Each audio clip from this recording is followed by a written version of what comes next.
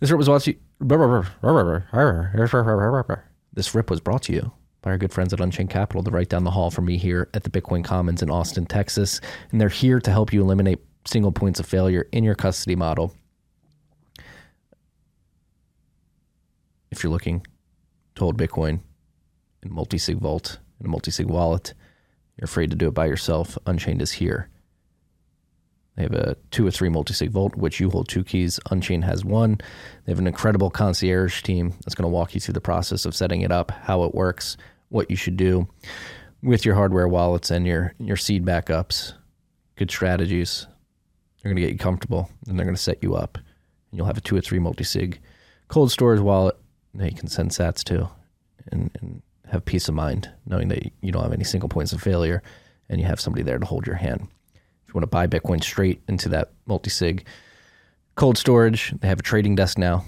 You buy Bitcoin via Unchained's trading desk. It doesn't sit on Unchained at all. You buy it and go straight into your multi-sig cold storage. Let's go check this out at unchained.com. Peep their concierge team, peep their trading desk. Unchained.com. This rip is also brought to you by good friends at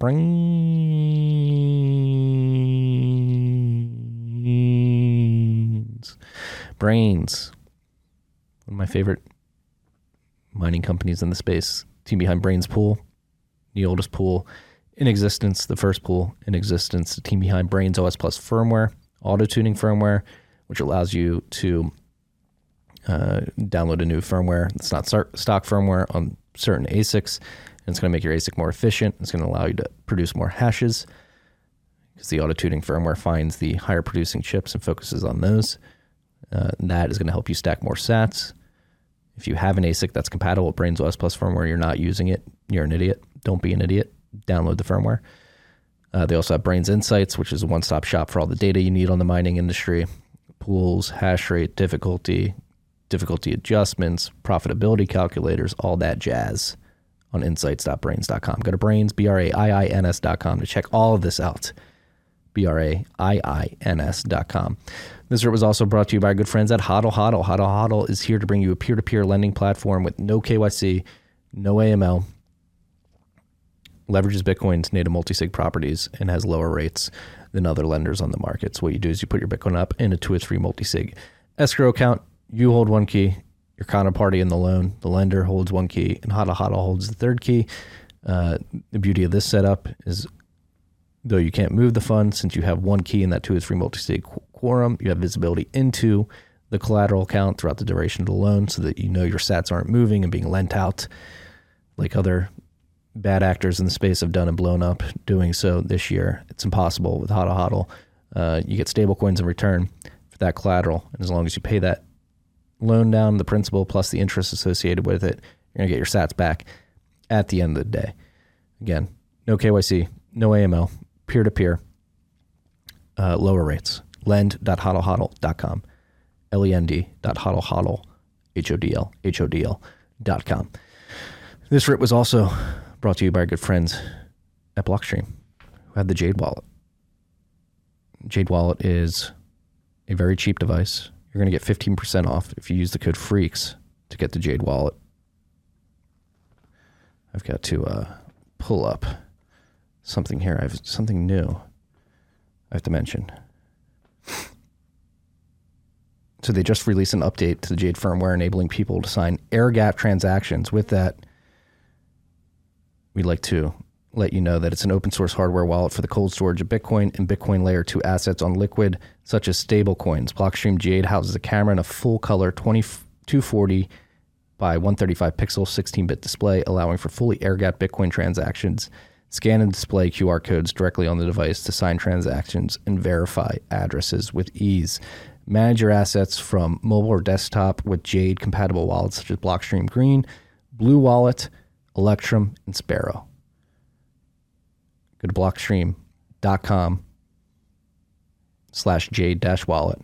Use the code FREAKS. You're going to get 15% off. It's a great deal on an already cheap device. Ding, ding, ding. We mentioned in this episode, but we have 2 new sponsors of Rabbit Hole Recap that are starting this week, December 1st, 2022. And that first is our good friends at CoinKite. You guys know them. They make this thing. If you're not watching on video, I'm pointing at my Block Clock Mini. It's a beautiful thing. They make this thing. It's a Block Clock Micro. If you're listening and not watching, I'm holding up a box which has a Block Clock Micro in it. These are beautiful hardware devices that allow you to keep track of everything going on within the Bitcoin network. You pick stats and it shows them. On top of that, they're the creators of the Cold Card MK4, which is the best hardware wallet in the space. You can use it with an SD card or NFC air gap. It has 2 secure elements, a transparent case, source viewable. They also have the tap signer, which I'm a big fan of. It's a low-cost NFC-based signing device. Right now it's compatible with Nunchuk. That's what I've been using it with. It's a really cool device that really changes the design landscape of private key management. Again, NFC enabled. And then they have the Sats card and OpenDime, which are great gifts. If you want to give them out at a wedding, a birthday party, you load them up with Sats. The Sats card is NFC enabled. The other OpenDime is USB enabled. Sats cards are great gifts too. You tap the back of your phone, you click the link to the web browser, then boom, an address pops up. You load that address up, you hand on the Sats card to somebody, and then if they want to sweep the funds, there's directions on how to do so on the back of the card. So it's a beautiful thing. Shout out to CoinKite. I got to make sure we go to their right website. I think it's coinkite.com.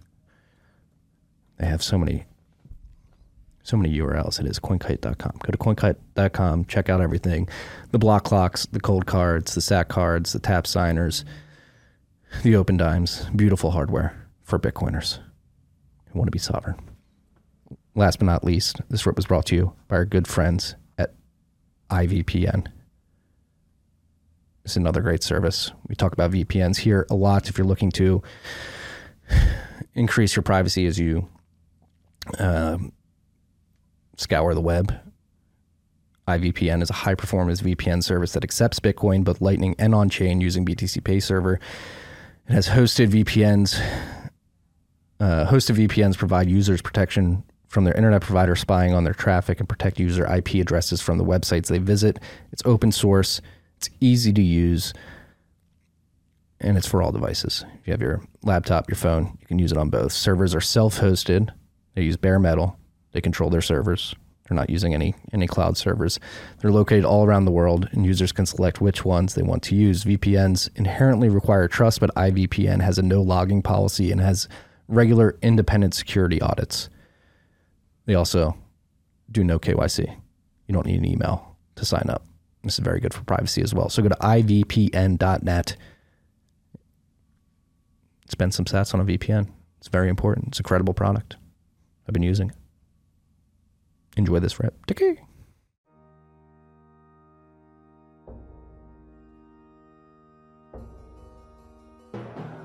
You've had a dynamic where money's become freer than free. If you talk about a Fed just gone nuts, all the central banks going nuts.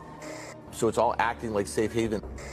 I believe that in a world where central bankers are tripping over themselves to devalue their currency, Bitcoin wins. In the world of fiat currencies, Bitcoin is the victor. I mean, that's part of the bull case for Bitcoin. If you're not paying attention, you probably should be. You should have let my tweet go through. I got admin access to Restream now, so Marty can't pull a fast one on me. It was going to be a good tweet. People were going to get a kick out of it. We were going to talk about it on there, and you had to go in there and change it. We had to rework our Restream because TFTC's YouTube account is currently suspended. We're not going to talk about it because we don't want to get the Citadel Dispatch YouTube suspended. But go check the TFTC podcast feed. It's the most recent episode. Is it no? There's an episode in between now, right? One before Matthew Mazinchus, our quarterly update. Anyway, we're live from Bitcoin Park. If you're subscribed to the Citadel Dispatch YouTube feed, yeah, Marty just described why you're getting pinged. It's because we're using that YouTube feed for Rabbit Hole Recap. But we have a great crew here in Bitcoin Park, including a live audience. To my left, we have Ride or Die Freak and Rancher Jason. Jason, how's it going? Fantastic. Just happy to be here. The feeling's mutual. And we got absolute legend, Texas Slim, sitting next to Marty.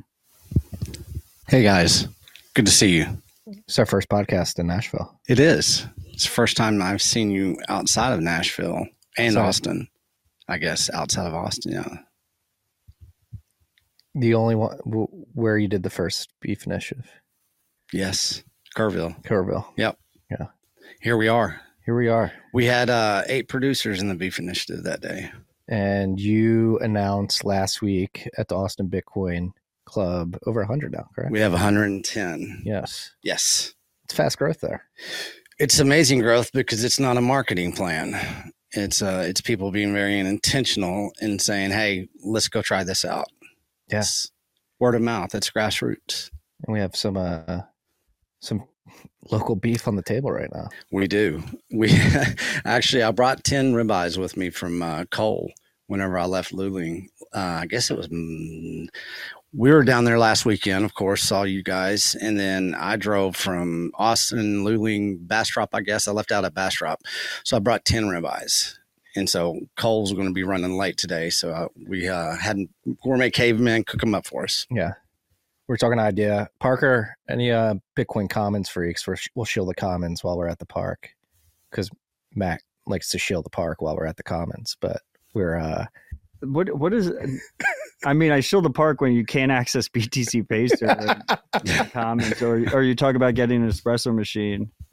Have you seen our espresso machine over here? I've been using it quite a bit today. I'm tired. No, we were talking. I was telling you, Parker and I were talking. We want to do beef drop-offs at the Commons.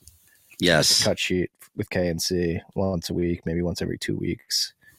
Show up, get a KNC dump into the fridge, and take it home. From day one, and I was on your podcast, I said, this is a international lifestyle. You just don't understand it yet. But understanding that right there, you're talking about market access to a lifestyle. It gets you out of the ruts. It gets you out of everything else. And you get to get creative with your beef. Yeah. It's good beef too. My first bite was incredible. You want some more? I'll get to some more. We have a lot. Okay. I feel like it's going to be a long podcast. We have a smoker in the courtyard of the park right now. Yeah. Just smoking in the rain. I think you might need to turn your levels up. How can you tell? Because I can hear you in my, are your levels good to you? I mean, I don't have a producer. I'm just doing it myself, Marty. Logan, let us know if we need to turn up the levels. You can message us in Slack. The levels are probably going to be really fucked up today, freaks. And that's on me. No, I'm excited to have you gentlemen here. Jason, you haven't been on TFTC yet, but Slim, you've been on many times. Yes. Thank you for that, by the way. Thank you. And the topic usually is like, obviously, Beef Initiative, beef access, and all that. I'm excited to have you guys here because obviously it's a rabbit hole recap. Matt and I dive into a bunch of very hardcore Bitcoin topics, and I'm excited to riff on all this stuff with you guys. Well, Jason, how long have you been listening to Rabbit Hole Recap for? Well, I've been listening to Rabbit Hole Recap as soon as I heard about it. But really, for me, that's only been 2 years. It's a long time. My introduction into Bitcoin was from a close family member and San Francisco Bay Area financial guy that's like, hey, you need to start paying attention to Bitcoin. And when you do a Google search and you find out the guys that are like breaking down the news, Bitcoin news, that's where I found you guys. And so, of course, not only is entertainment value fantastic between the two of you and you guys' interactions, but also giving real education on Bitcoin. And then, of course, I was honored to have you at our ranch for our Beef Initiative Colorado conference. The honor was mutual. And getting that education and the huge impact that you made on my son, that he has gone so far down the rabbit hole and he's going to be building big things as a 15-year-old.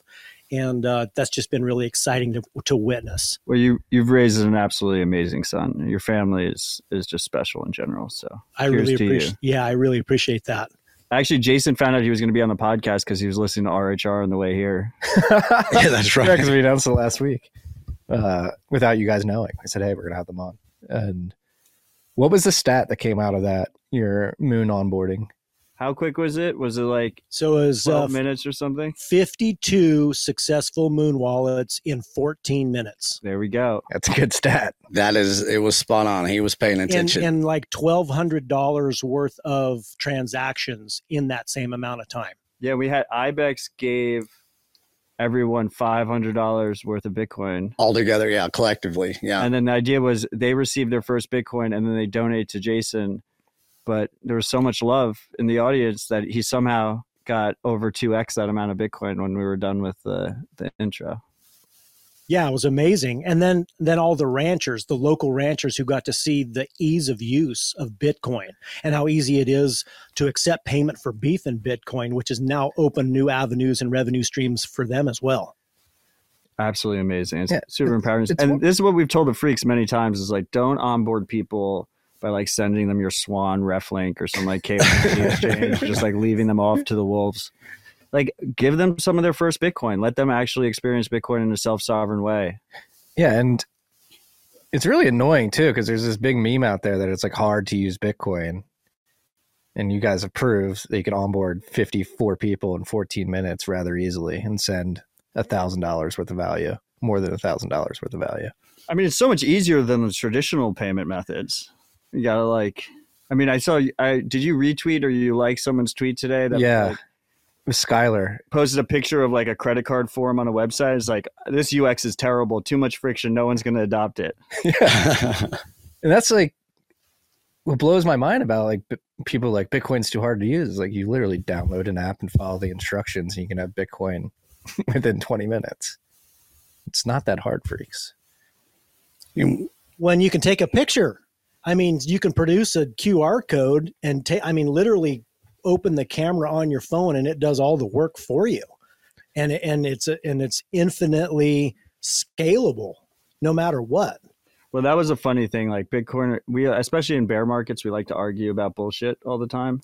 Especially this one. And one of the big arguments for the longest time was like QR codes are never going to work. And like, obviously one of the most infuriating things, well, there's many infuriating things about the COVID crisis, but they got rid of paper menus and all the QR codes now are like, all the menus are QR codes. And now my grandmother knows how to use a QR code. Now everyone knows how to use a QR code. Now I wish we got our paper menus back, but that argument has completely gone out the window. Everyone can use a QR code. Well, it's the same thing when the internet came out. Oh, it'll never last. It's a passing fad. Look at it now. It's the same thing with Bitcoin. Yeah. I mean, yeah, they have like that. Was it like Good Morning America or whatever when they're talking about the email and they didn't know what like the @ sign What was? is this internet thing? Yeah. Yes. Oh, @ Yeah, I remember basically because I was probably in high school at that time, and as far as the internet coming on, and I always make fun of people because they think that Bitcoin's a slow adoption, but it took 20 years to buy a pair of shoes on the internet. From the very first time they said it was all going to happen. So you put it into perspective, it's pretty, I think people are catching on slowly now. Yeah. When you put it like that too, you're like, oh, 20 years, it's a long time. And you put it in the context of Bitcoin. Bitcoin turns 14 in less than a month, which is crazy to think. In that innovation time, though, that look at what we've done in a year within the Beef Initiative as far as transactions. I mean, we've sold, I think we're close between $400,000 and $500,000 worth of beef sold through the Beef Initiative. And when the stats are really good about maybe 40% is, sometimes it's 50%, depends on the market, is Bitcoin. Well, and that's just what you can trace through selling beef through the Beef Initiative website. If you look at the 100 producers that are all part of the Beef Initiative and all of their sales, like for me, for instance, I'm accepting Bitcoin for beef, and that's probably a third of my sales. And that's one of those things that isn't even tracked in that $400,000 worth. Exactly. That's just one. That's just one producer. You're doing a third in Bitcoin. Yeah, that's what I'm trying to do. That's pretty high. I mean, that's impressive. Well, and that's the other thing too, though, is I'm getting special preferential treatment to my Bitcoin customers. That's what you have to do. And discount? No discount, because they it's just get more love. Value for value. You know what I mean? Like, I'm like, do you value what I'm providing for you? And I value your intentionality of trying to develop this Bitcoin circular economy. So if they pay in Bitcoin, they get more love out of it. Absolutely. Because what I've noticed is, so like one of the things we do at Bitcoin Park is we always try and bring in local vendors. I mean, yesterday we had the pleasure of having Ann and Weldon Warren of Holy Cow Beef, who I had the pleasure of meeting in Colorado here. And they use Bitcoin. But usually when we bring the local vendors in, they've never used Bitcoin before, right? Local food vendors for the meetups, because I don't like the idea of getting like shitty fast food pizza or something for our meetups. And we always onboard them with Bitcoin, and they're always very skeptical of Bitcoin. And we say, no, it's going to be great. You're going to love it. And it's very important for me that they receive a bunch of payments in Bitcoin so they have a first positive experience. And when we finish the night, I always check how much they received in Bitcoin versus fiat. And you can imagine the client, like the group of people that come to Bitcoin Park is mostly ride or die Bitcoiners. And the payment percentage is fucking horrible. It's just like, most Bitcoiners they'll just pay with dollars. We do like the breakdown, and it'll be, 20% paid with Bitcoin. And then if you actually look at that subset of volume, like a quarter of it was me paying with Bitcoin just to try and pump the numbers up.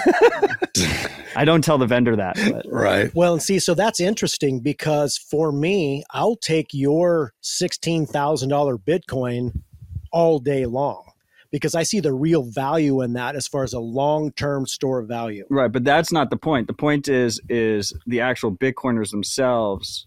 A lot of them a lot of us just don't have, Bitcoin wallets on our phones, don't feel inclined to pay with Bitcoin. And I feel that's changing. I mean, I know me personally, if I have any opportunity to pay with Bitcoin, I would prefer to pay with Bitcoin. But historically, that's been the case. I was just going to say, today alone, upstairs, I've been drinking coffee and water like a fiend. I've paid 3 invoices. Yeah, it's nice, right? You can't do that at the Commons. We had a meeting yesterday. We're gonna bring it. Okay. Our ranchers were doing it last night. Well, so do you think that is across the board, Bitcoiners paying in fiat versus? Yeah, I was talking to Slim about this. That? I was talking to Slim about this, and he sees the same thing through Oshi, which is like, let's be honest, like Oshi's user base has got to be 90% Bitcoiners, right? Like 95. Yes. They haven't crossed over to the mainstream. And you see the same thing, right? Yeah. Most of them will pay with credit card. They want to see the Bitcoin. They go back and They'll back and troll you forth. on Twitter. Yeah. You don't have a Bitcoin payment option, but then they go and they pay with their credit cards. That's what I've been using. Strike today. I was using it, and that's a much better. I'm using my fiat balance to pay a Lightning invoice, and I think that's a good happy medium if you want to support somebody accepting Bitcoin and not part ways with Bitcoin they have in a wallet. But the thing is It's like, a slow step into it. At the end of the day, any money you spend is money that could have been held in Bitcoin. That's so true. It doesn't, if you like this idea that, I don't want to spend my Bitcoin because that's going to go up in value and I have fiat. It's like, why do you have fiat? Why isn't it in Bitcoin in the first place? There is some like mental aspect to it where you're technically not spending Bitcoin. So, Well, especially in today's market, if You're you always spending Bitcoin is my point. if you have fiat, why not be buying cheap Bitcoin? Exactly. I mean, so totally to your point, like if you have fiat to spend it on Bitcoin and work on actually promoting the circular economy. Right, and then of Bitcoin. spend the Bitcoin. but you have to Exactly. spend the Bitcoin. You have to spend it. Once you start pricing your whole life in sats, like it doesn't matter if you pay pesos, dollars, it's all Bitcoin that could have been saved for your children, Agreed. right? That's what I'm saying. So this idea that like, I don't want to spend the good money. It's like, well, why do you have shitty money? The shitty money you have could have been good money to begin with. Yeah. It's a mental block. That's people exactly have. what it is because you have to train your mind to think in Satoshis. Right. Because that's like, okay, this cow is worth X amount of Satoshis. This tractor is worth this. This load of hay is worth this amount of What are Satoshis? I personally think it's sats. I don't know. Is Satoshi slang for sats? That's the other way around. Yeah, good job. No, it is. I mean, yeah, it is hard spending sats because you're like, shit. You No. spend and then rebuy, but then the money you used to rebuy could have been sats in the first place. So then you get into the question like, is this spending action necessary to Stoke adoption, Stoke to circular economy, which I will think lead so. to I a mean, higher price. So you see this all the time, right? So like Michael's a good friend, and Oshi has a built-in store locator in the app, right? Where do people accept Bitcoin?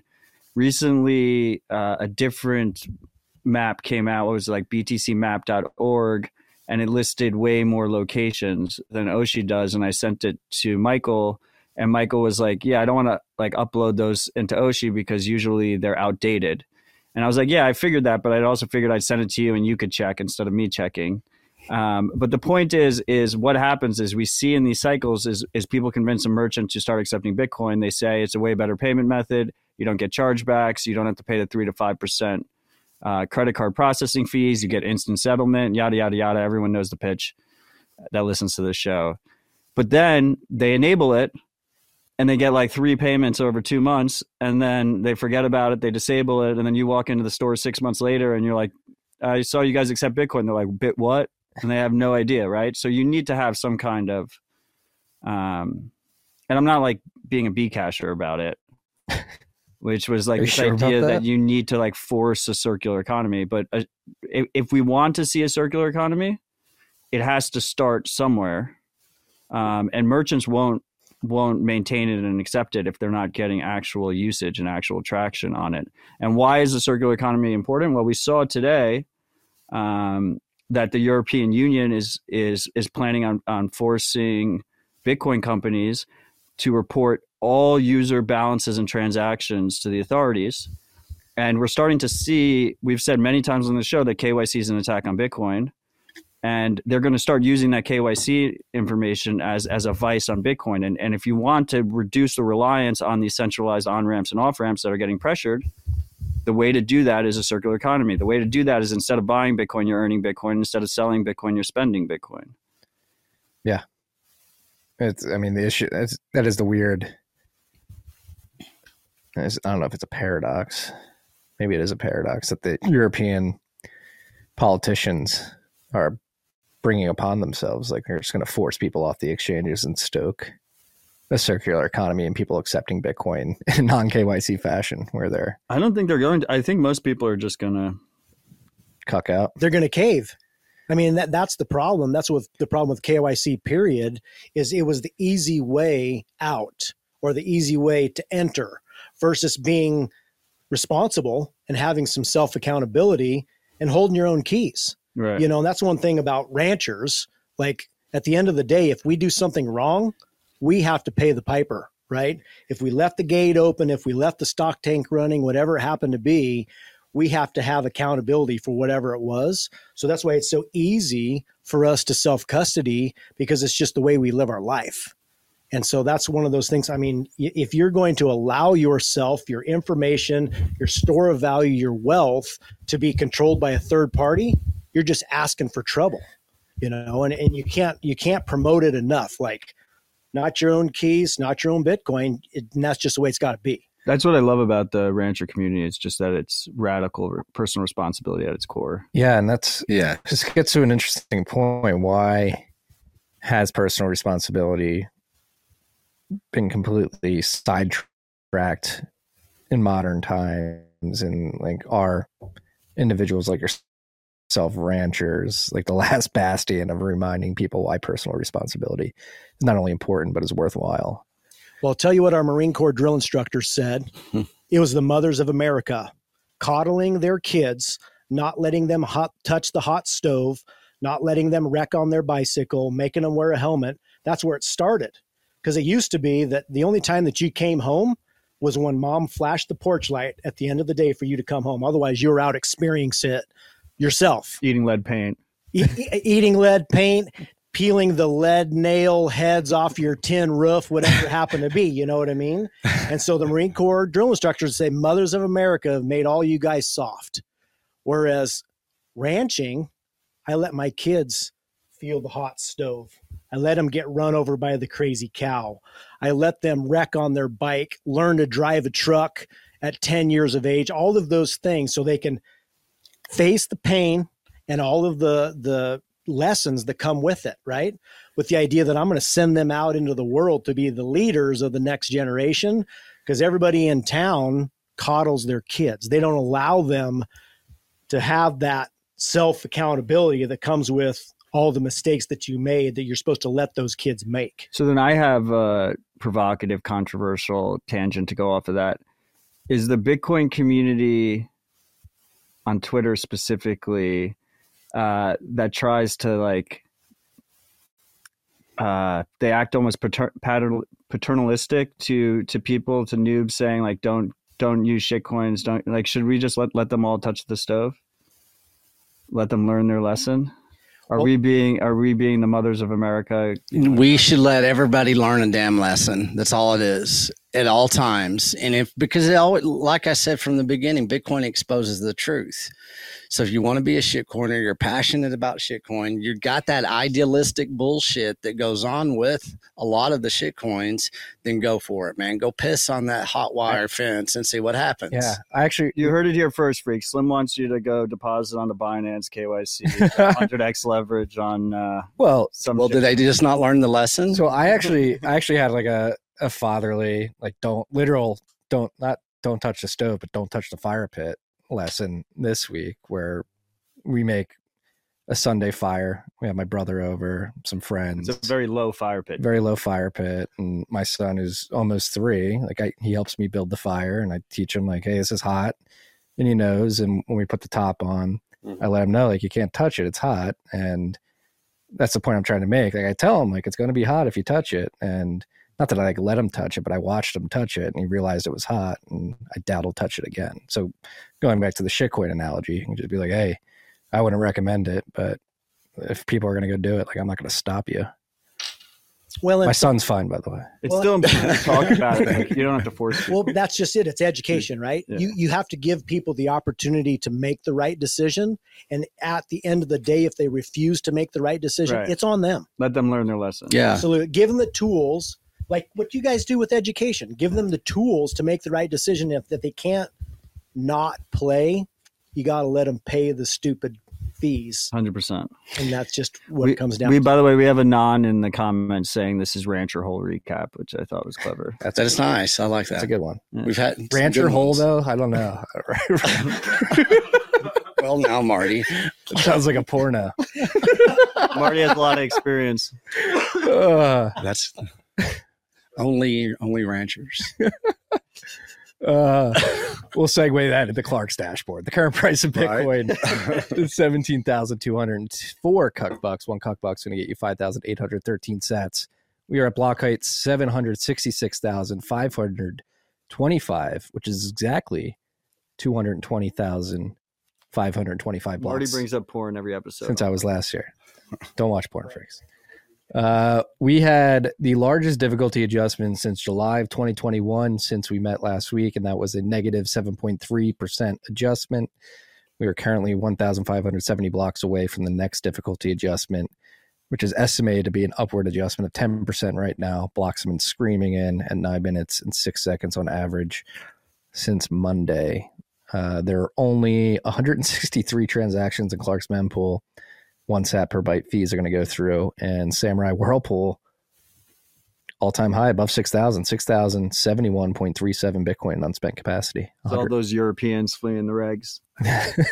That or Sparrow. Maybe like Sparrow's been getting a bump. People have been. I mean, Sparrow's amazing. Yes. And Marty finally discovered it, so we're getting the Marty effect. I mean, I discovered it. I was shilling it. I went on Sean Avery, former Pro Hockey Players podcast, and he asked me about it because he reads the newsletter. He's like, Sparrow Wallet. This thing looks cool. Explain it to me. I'm like, yeah, it is the Marty effect. Here we go. You know how Whirlpool got added to Sparrow, right? Was he like a year and a half ago? Craig Raw was on Citadel Dispatch, and I basically convinced him live on air to add it. And he's such a beast. He added it like a month later. Smart that he added it. Like, he can support. Yeah, he actually makes revenue on an open source wallet. Doesn't need to take any investment. Doesn't even need to like incorporate it. There's no corporation. It's just a dude in South Africa collecting sats as revenue on his open source wallet. I mean, that is the beauty of what Samurai created with Whirlpool. Like, do you think they're the first truly like end-to-end company run on a Bitcoin standard?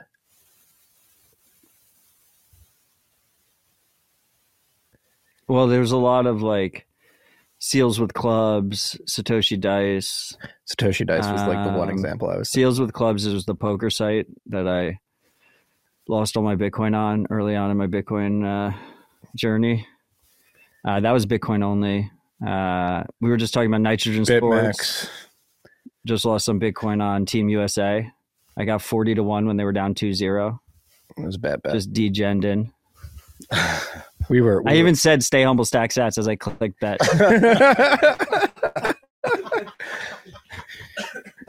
40 to 1. I mean, were you watching the game? It was pretty obvious that we were. We have Keita in the room. You were the one who tweeted at me. You were like, is this our year? About the USA World Cup team, right? Like 2 months ago or something. Oh, yeah. And I looked at it. I was like, I can't engage with this tweet because we're just going to lose.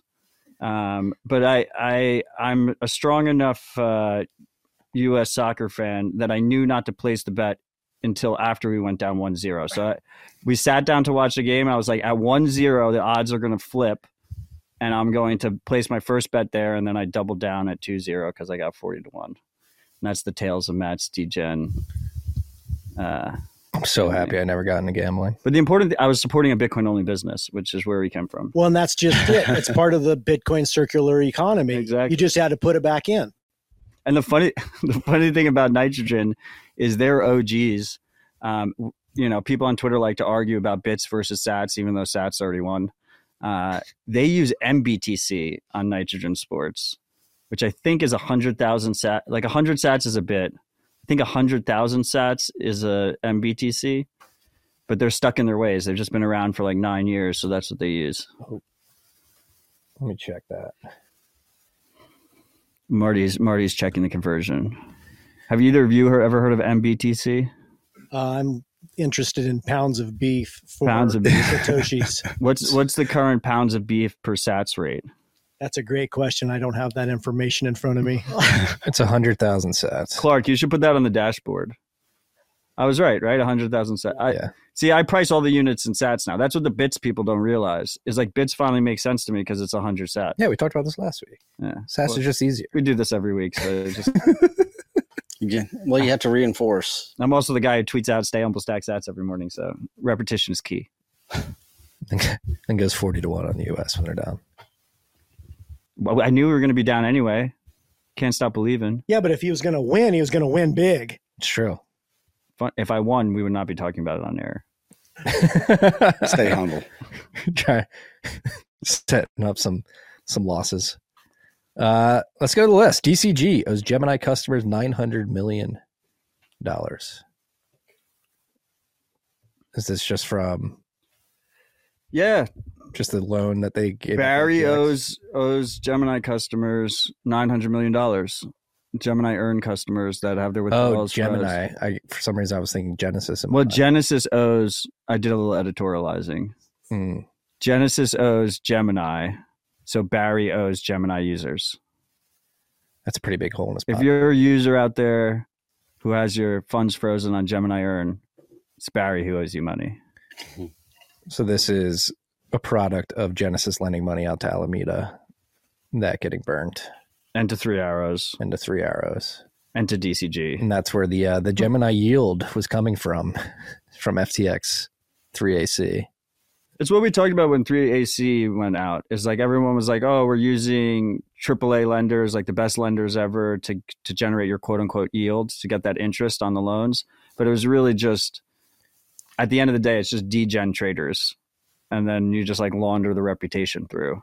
Yeah. Did you see that Kyle Davies interview earlier this week where he's explaining like in some of the final days of 3AC? He just got like $1 billion. Yeah. He made a phone call. He's like, yeah, I got $900 million in a phone call. It's like, what the hell was going on? No due diligence. That's going to be the interesting thing to watch going forward, is how conservative do lenders get, capital allocators get. Like, does this bring actual due diligence back? Nope. I'm just going to turn interest rates down, turn the money printer on. Everybody's going to be like, don't care. Spray and pray. Yeah, I mean, interest rates going up kind of does it, right? Because then you could just go into T-bills for like 5.5%. So you don't have to. But they're going to pivot at some point. They have to. The question is, do interest rates actually even go down when they pivot? Because if inflation's running hot, then rates should stay up anyway, right? Yes. Not an economist. I just humbly stack sats. I mean, that's what the Fed And would occasionally, say. every 4 years, bet on the USA and lose. The Fed would say, I mean, Jerome Powell came out earlier this month and said, hey, maybe we'll start halting hikes, which No, they're like raising less, right? Raising less. Yeah, smaller steps, but just plenty And more the steps. market pumped on it. Yeah. Does DCG go under? I mean, I'm a fan of chaos. So I don't think it would necessarily be a bad thing if that happened. It would suck for a lot of people, end users, like the Gemini people, right? They probably don't. There's ways for them to get out of it while just like ruining their future business. How though? Like GBTC just mints money. Like, did they wind up raising that $1 billion? No. Yeah. Who the fuck would give them $1 billion? Exactly. The only people that might give them $1 billion are people that are bullish on Bitcoin, and then you might as well just buy Bitcoin instead of going into that clusterfuck. And then the only ones left over, I think we talked about this last week too, but we just repeat things over and over again, is people that somehow are in the hole on DCG already, like existing investors, right? Like if you have a massive bag of DCG equity, you might want to save them just so it doesn't all go belly up. Yeah, I mean, but that's the FTX play. Yeah, that's just what I was going to say is how do you dig out of a deeper hole? You got to quit digging. Yeah. So how would they even justify it? I mean, they haven't justified it yet. Nobody has. But they did the more malicious tactic of just halting withdrawals. It still surprises me to this day that SBF didn't do that. Because that's what Gox did, right? Gox realized they were insolvent. They owed 800,000 Bitcoin. So they halted withdrawals for like 3 months before like actual bankruptcy happened. Meanwhile, SBF, let people withdraw like $5 billion and then went bankrupt. If you halt withdrawals, you delay the whole process. Yeah. Well, that's purpose. Yeah, that's what everybody's trying to say, or at least the people trying to help SBF out here. Like, oh, it's a prototypical bank run. That's what brought them down. We have Angband in the comments saying, I love how Marty thinks that we just solved greed, smiley face. I read that. I don't know how. When did I ever portray that we solved greed? Well, when you said, like, are we going to have, our capital allocators not going to misallocate? Are they actually going to do real due diligence? I mean, it's a product of the fiat world, right? Maybe post-hyper-Bitcoinization.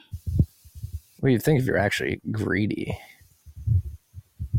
you'd want to find the deal that has the best chance of getting you money, right? Or no, maybe the deal has the best narrative. Could be all there. Well, when money was cheap, it's like you just throw money around, right? It's like the classic spray and pray, search for high yield, quote unquote yield. Yeah. Well, and if you can get a TV commercial with big name people shilling your product, you can probably get away with it. Let's talk about now. the Brady and Giselle got divorced to protect their assets from the FTX Ponzi blowing up. They went to the Bahamas in August. I don't like this type of speculation. Well, I'm not sourcing BitBoy Crypto on this one. Who is your source? You actually did have good sources. You timed up a Bahamas trip. Yeah, the Bahamas trip was known. Like all the both the New England and Tampa Bay sports fans all knew about the Bahamas trip. They were there in August. And then all of a sudden they were getting divorced, and it happened really quick. Like their divorce happened in the course of like 3 months right before FTX blew up. Yeah. And they were front and center. I mean, that commercial you in is like a straight up Ponzi scheme commercial. They're like calling line cooks and shit. They're like, Tom Brady's like, get in, Get in. Make sure you buy some FTT token right after you get in. Yeah, no, it wouldn't surprise me at all because they're collectively worth over $1 billion, right? Nobody knows. So you would. And it was an amicable divorce too. When did those happen? They were like, oh, everything's clean. We're just going to just split up the assets and we're good. They're called conscious uncouplings. Yeah. And they happen every once in a while. Well, especially if you have billions of dollars involved, of course, right? Yeah. I mean, that's not by accident. It's perfect for an amicable divorce. Yeah. What do we call it? A conscious decoupling? Uncoupling. Who was that? Yeah, it was Gwyneth Paltrow. Oh, she's a scammer too, Chris right? Martin. What's her thing called? Goop? Is she Goop? Yeah. Yeah, Goop. She sells weird products to people. What's her most famous product, Marty? I think it's like, I don't know. It's He can't say on air. It's too demonic. I've been doing RHR with Marty for over 4 years, so now I just try and get him to say things. Was she the one selling like the say it, Marty? Like the face lotion you put on is like a foreskin in it?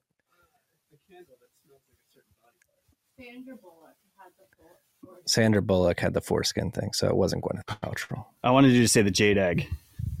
What was the jade egg? You don't know what the jade egg is? Oh, is that something you used to? Interesting. The pelvic floor exerciser. Ah, there we go. There you go. Conscious uncoupling.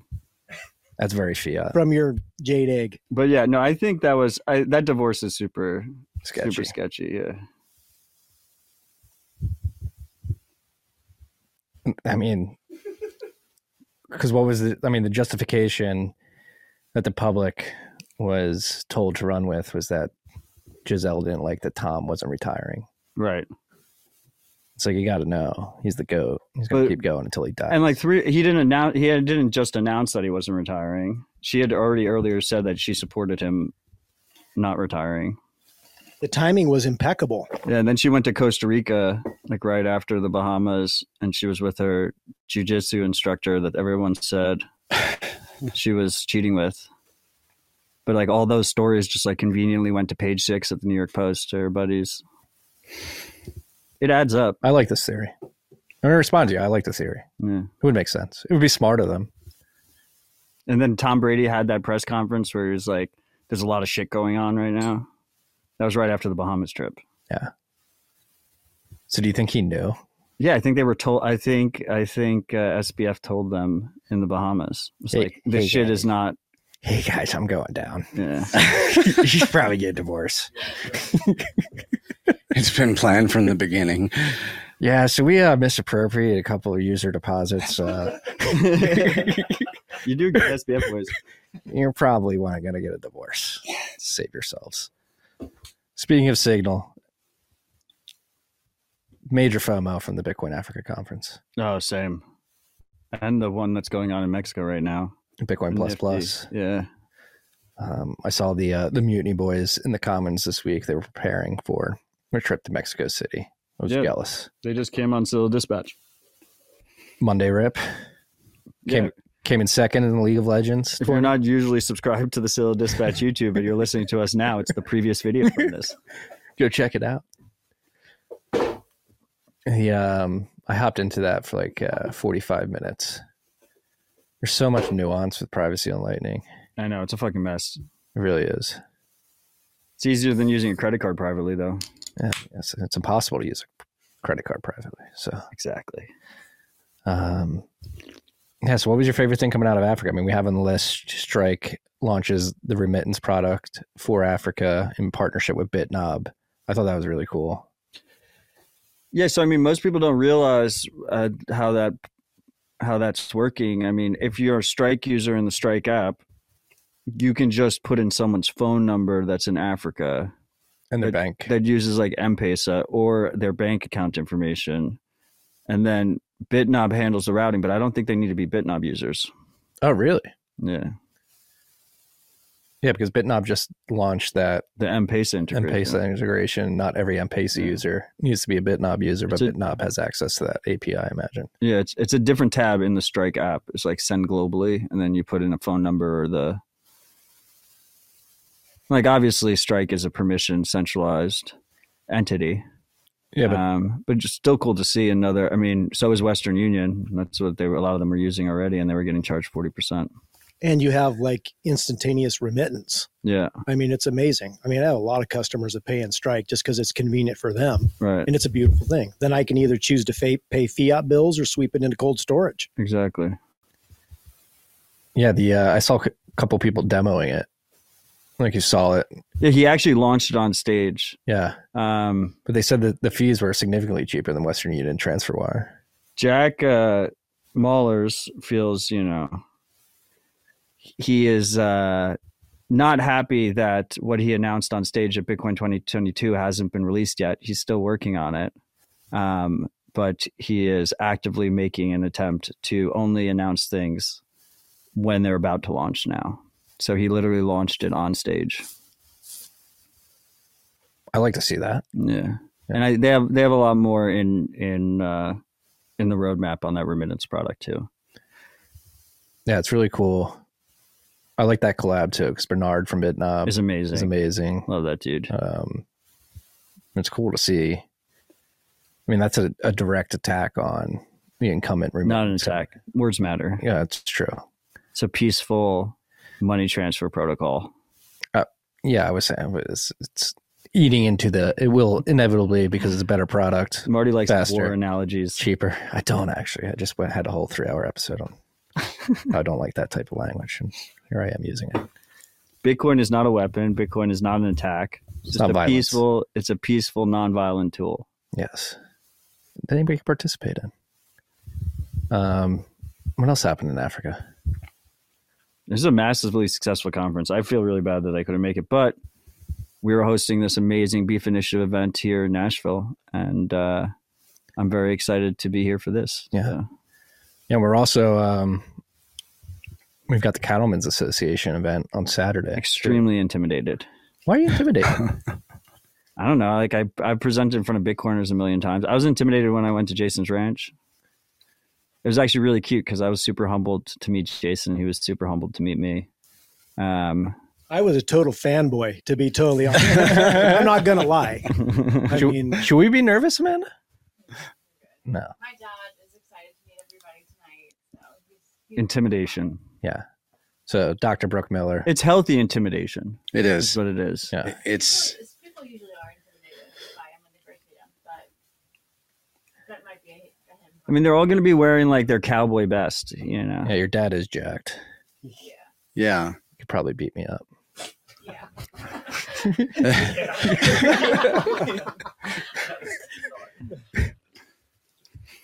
Well, the beautiful thing about that is like it's good to be intimidating, especially in the ranching industry, and it brings obligation to look people in the eyes. That's what I always got from it, from being raised. You know how I was raised. I mean, Jason knows what I'm talking about, and if you go into a conversation with rancher and somebody like Brooke Miller, man, you're impressed because he has integrity, and you can see integrity. A lot of people that don't understand true integrity and that type of obligation, then they don't know how to act. And I think we've kind of stolen that from a lot of generations that have come up underneath, me and Jason especially. So I think it's a good thing. Hell yeah, it's going to be intimidating up there, man. We got the whole collection of the U.S. Cattlemen's Association. It's a very diverse people. It's a very diverse beliefs, but we're all wanting one thing, is to be, cattleman. So, it'll be something that's never been done before. Here we go.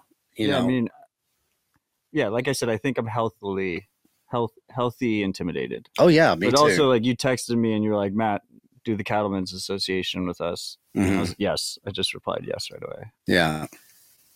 And I went to Jason and Cole because, they're going to be up there with us both. And, Cole's different from Jason, but they all have the same purpose and they all have a protocol that's solid. And, it is, Jason goes, well, we might be going into the belly of the beast. Cole said the same thing. He's like, we better watch out.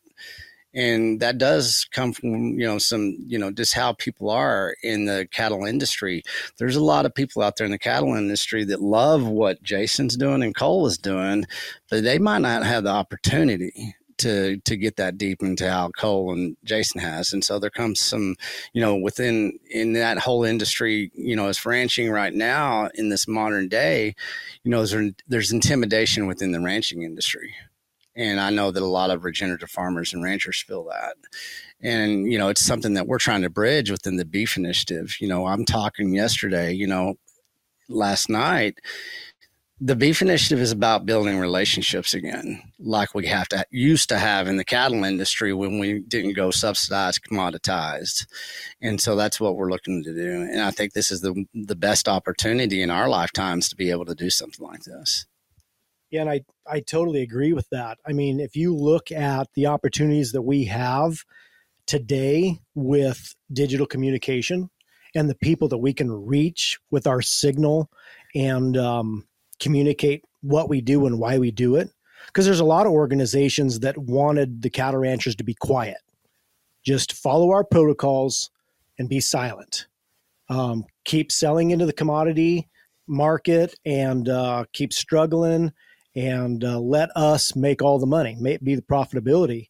Whereas organizations like U.S. Cattlemen's and others, they are all about the voice of the American rancher in Washington, D.C., and also in all of their individual states to give those ranchers a voice. And that's a perfect marriage between the Beef Initiative and these kinds of organizations, because we're tired of being poor and we're tired of being silent. And that's why we're speaking up. And that's why we're doing the work that we're doing to help as many cattle ranchers keep that money at their farm gate so those businesses can be viable for the next generation. And that's what my focus is.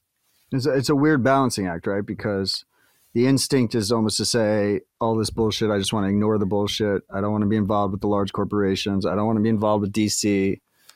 But if you don't have some kind of presence, if you're not active, then you just get left behind. That's totally accurate, because it's one of those things where we all work hard, right? Cattle ranchers are totally independent and we're not afraid of hard work. So our idea is just work harder. It'll get better if we work harder. Right. And ignoring all the noise. Well, what happens is if you don't have a seat at the table, you're going to get left behind.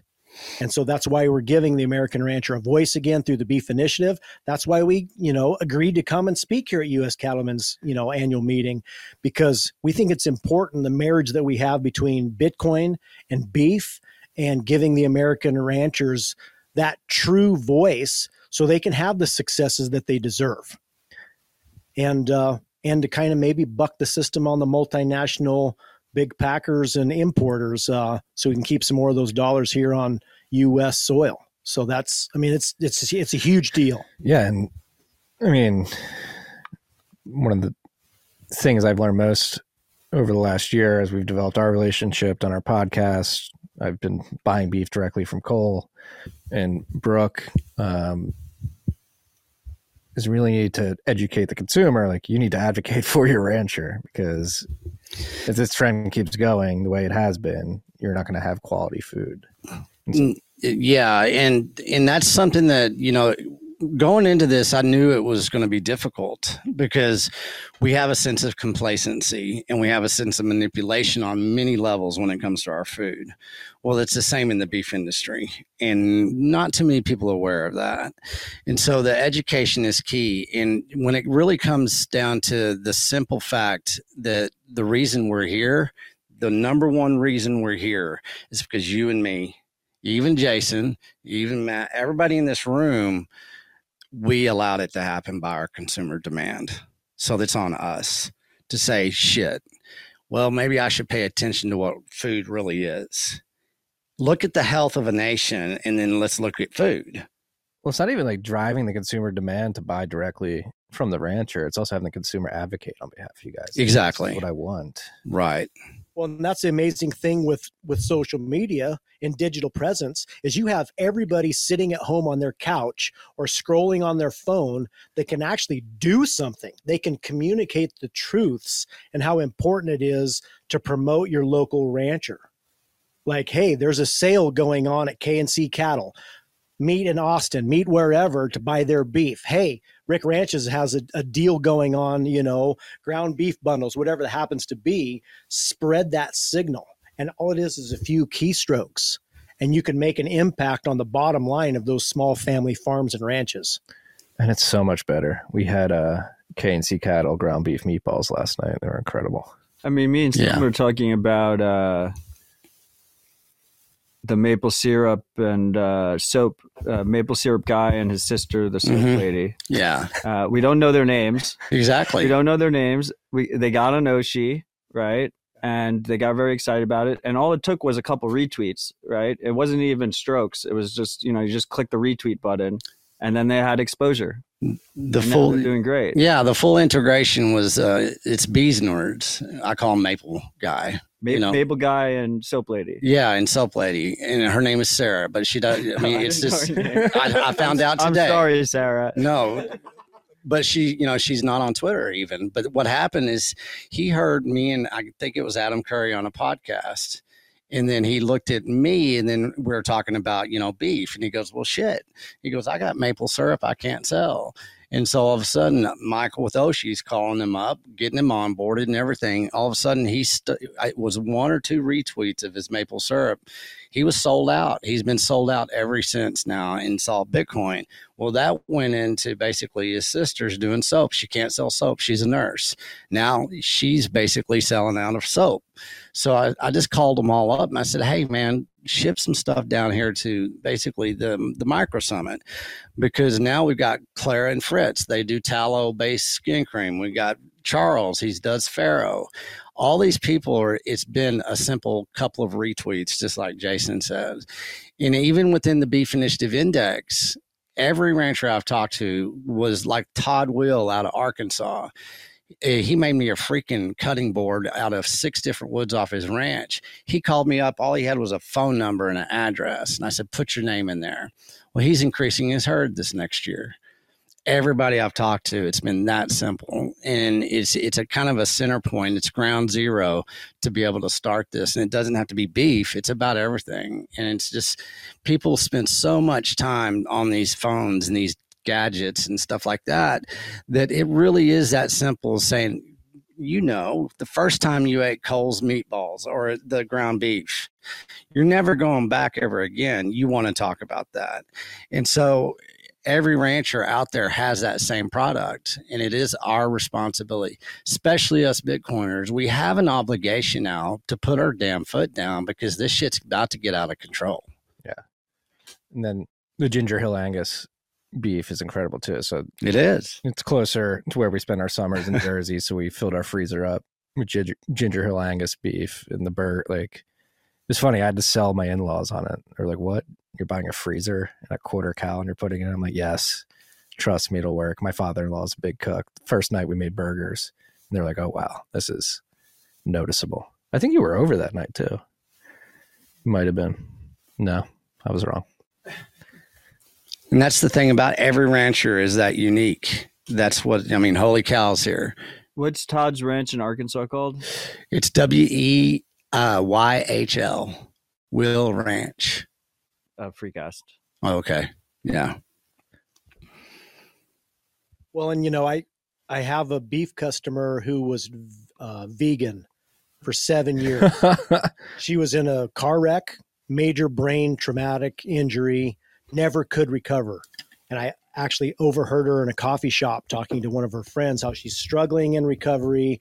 And of course, me being me, I'm like, are you having any animal protein in your diet? Because animal fats is what builds your brain, right? And so if you are not consuming animal protein and animal fats, you're never going to get what you need. And she kind of looked at me crossways. She says, I haven't eaten meat. I haven't touched meat in 7 years. And I'm like, well, if you're interested, I will help you in your road to recovery.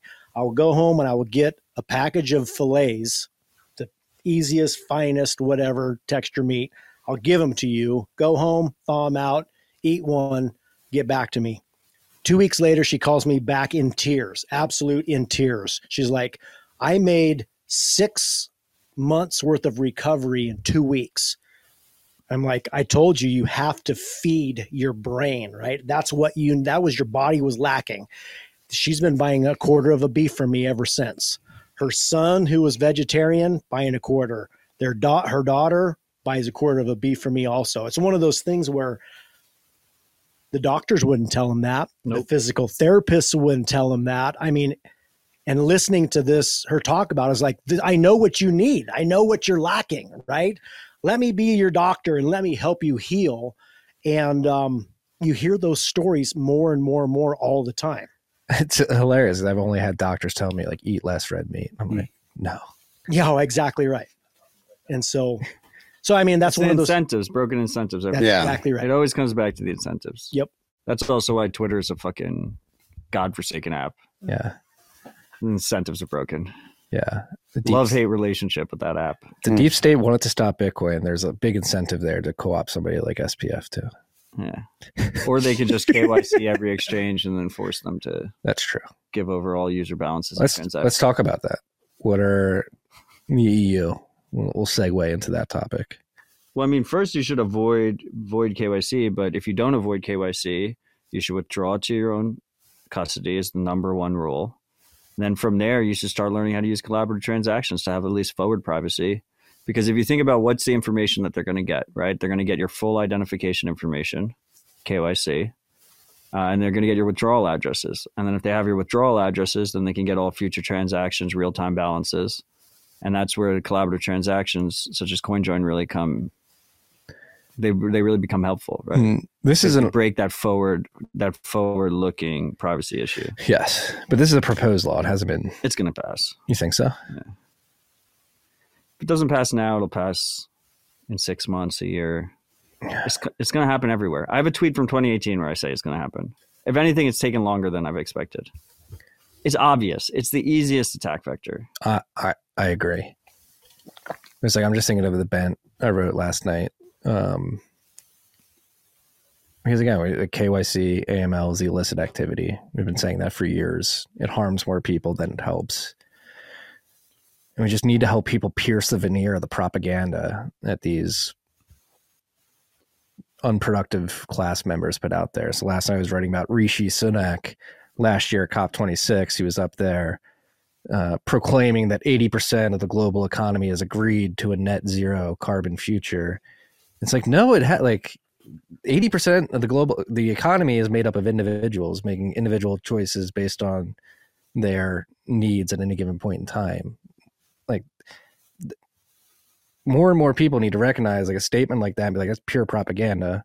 What really happened is 80% of the unproductive class made up of politicians, central banks, asset managers, and the like made this decision on behalf of 80% of the world's 6.4 billion people. Like 6.4 billion people didn't raise their hand and say, I want net zero carbon future.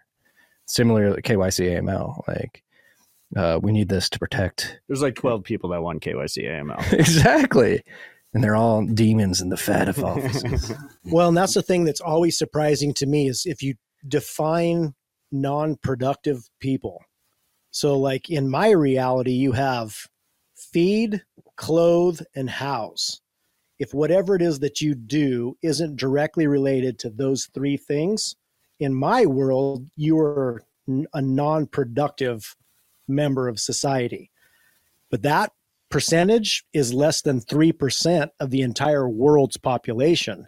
So everybody has to look in at themselves to see where they lie and what they can do to make a more positive impact on everyone else. You know, food, clothes, house. Those are the productive people. And we talked about this last week with the emergence of AI. Many of the unproductive people are going to get their weak ass jobs taken. What was the quote? There won't be robot plumbers. There won't be robot plumbers. No. Well, there probably won't be robot ranchers either. There are robot milkers and feeders, but not the actual expertise to do the animal welfare work itself. Could a robot ever learn that? Well, the robot's just going to create lab-grown meat. Yeah, pretty much. Got to think outside the box. Well, they wouldn't. They're not even. If it keeps on going and our consumption models don't change, as far as citizens that consume the multinationals' food, then there's going to be a time where you can just say, what are you talking about, robot ranchers? There's not even any American ranchers left. That's about as profound as you can say right there, because that's one thing going back to the complacency is because the rancher doesn't have a voice. He doesn't have a digital voice. He had a voice whenever he was strong, like let's say in the 50s and 60s, but he was still speaking to his community. He wasn't trying to speak to the world. Whenever we went to a digital world, that rancher got left behind in so many different ways, and he is never heard now And people have tried. We have certain platforms on the internet that, you know, they're really trying to give a rancher a voice, but it's still a centralized form of communications. Until you can decentralize to where a rancher feels like he's back in that 2-party line system talking to his neighbor, and that can be digitized in a way that he does have a voice again, then that's when people will lose that complacency. And that's kind of the good feedback that we've received this year. And the first time I talked to Jason, you know, and I said, well, you tell me what is your why? And he goes, first and foremost, I'm an educator.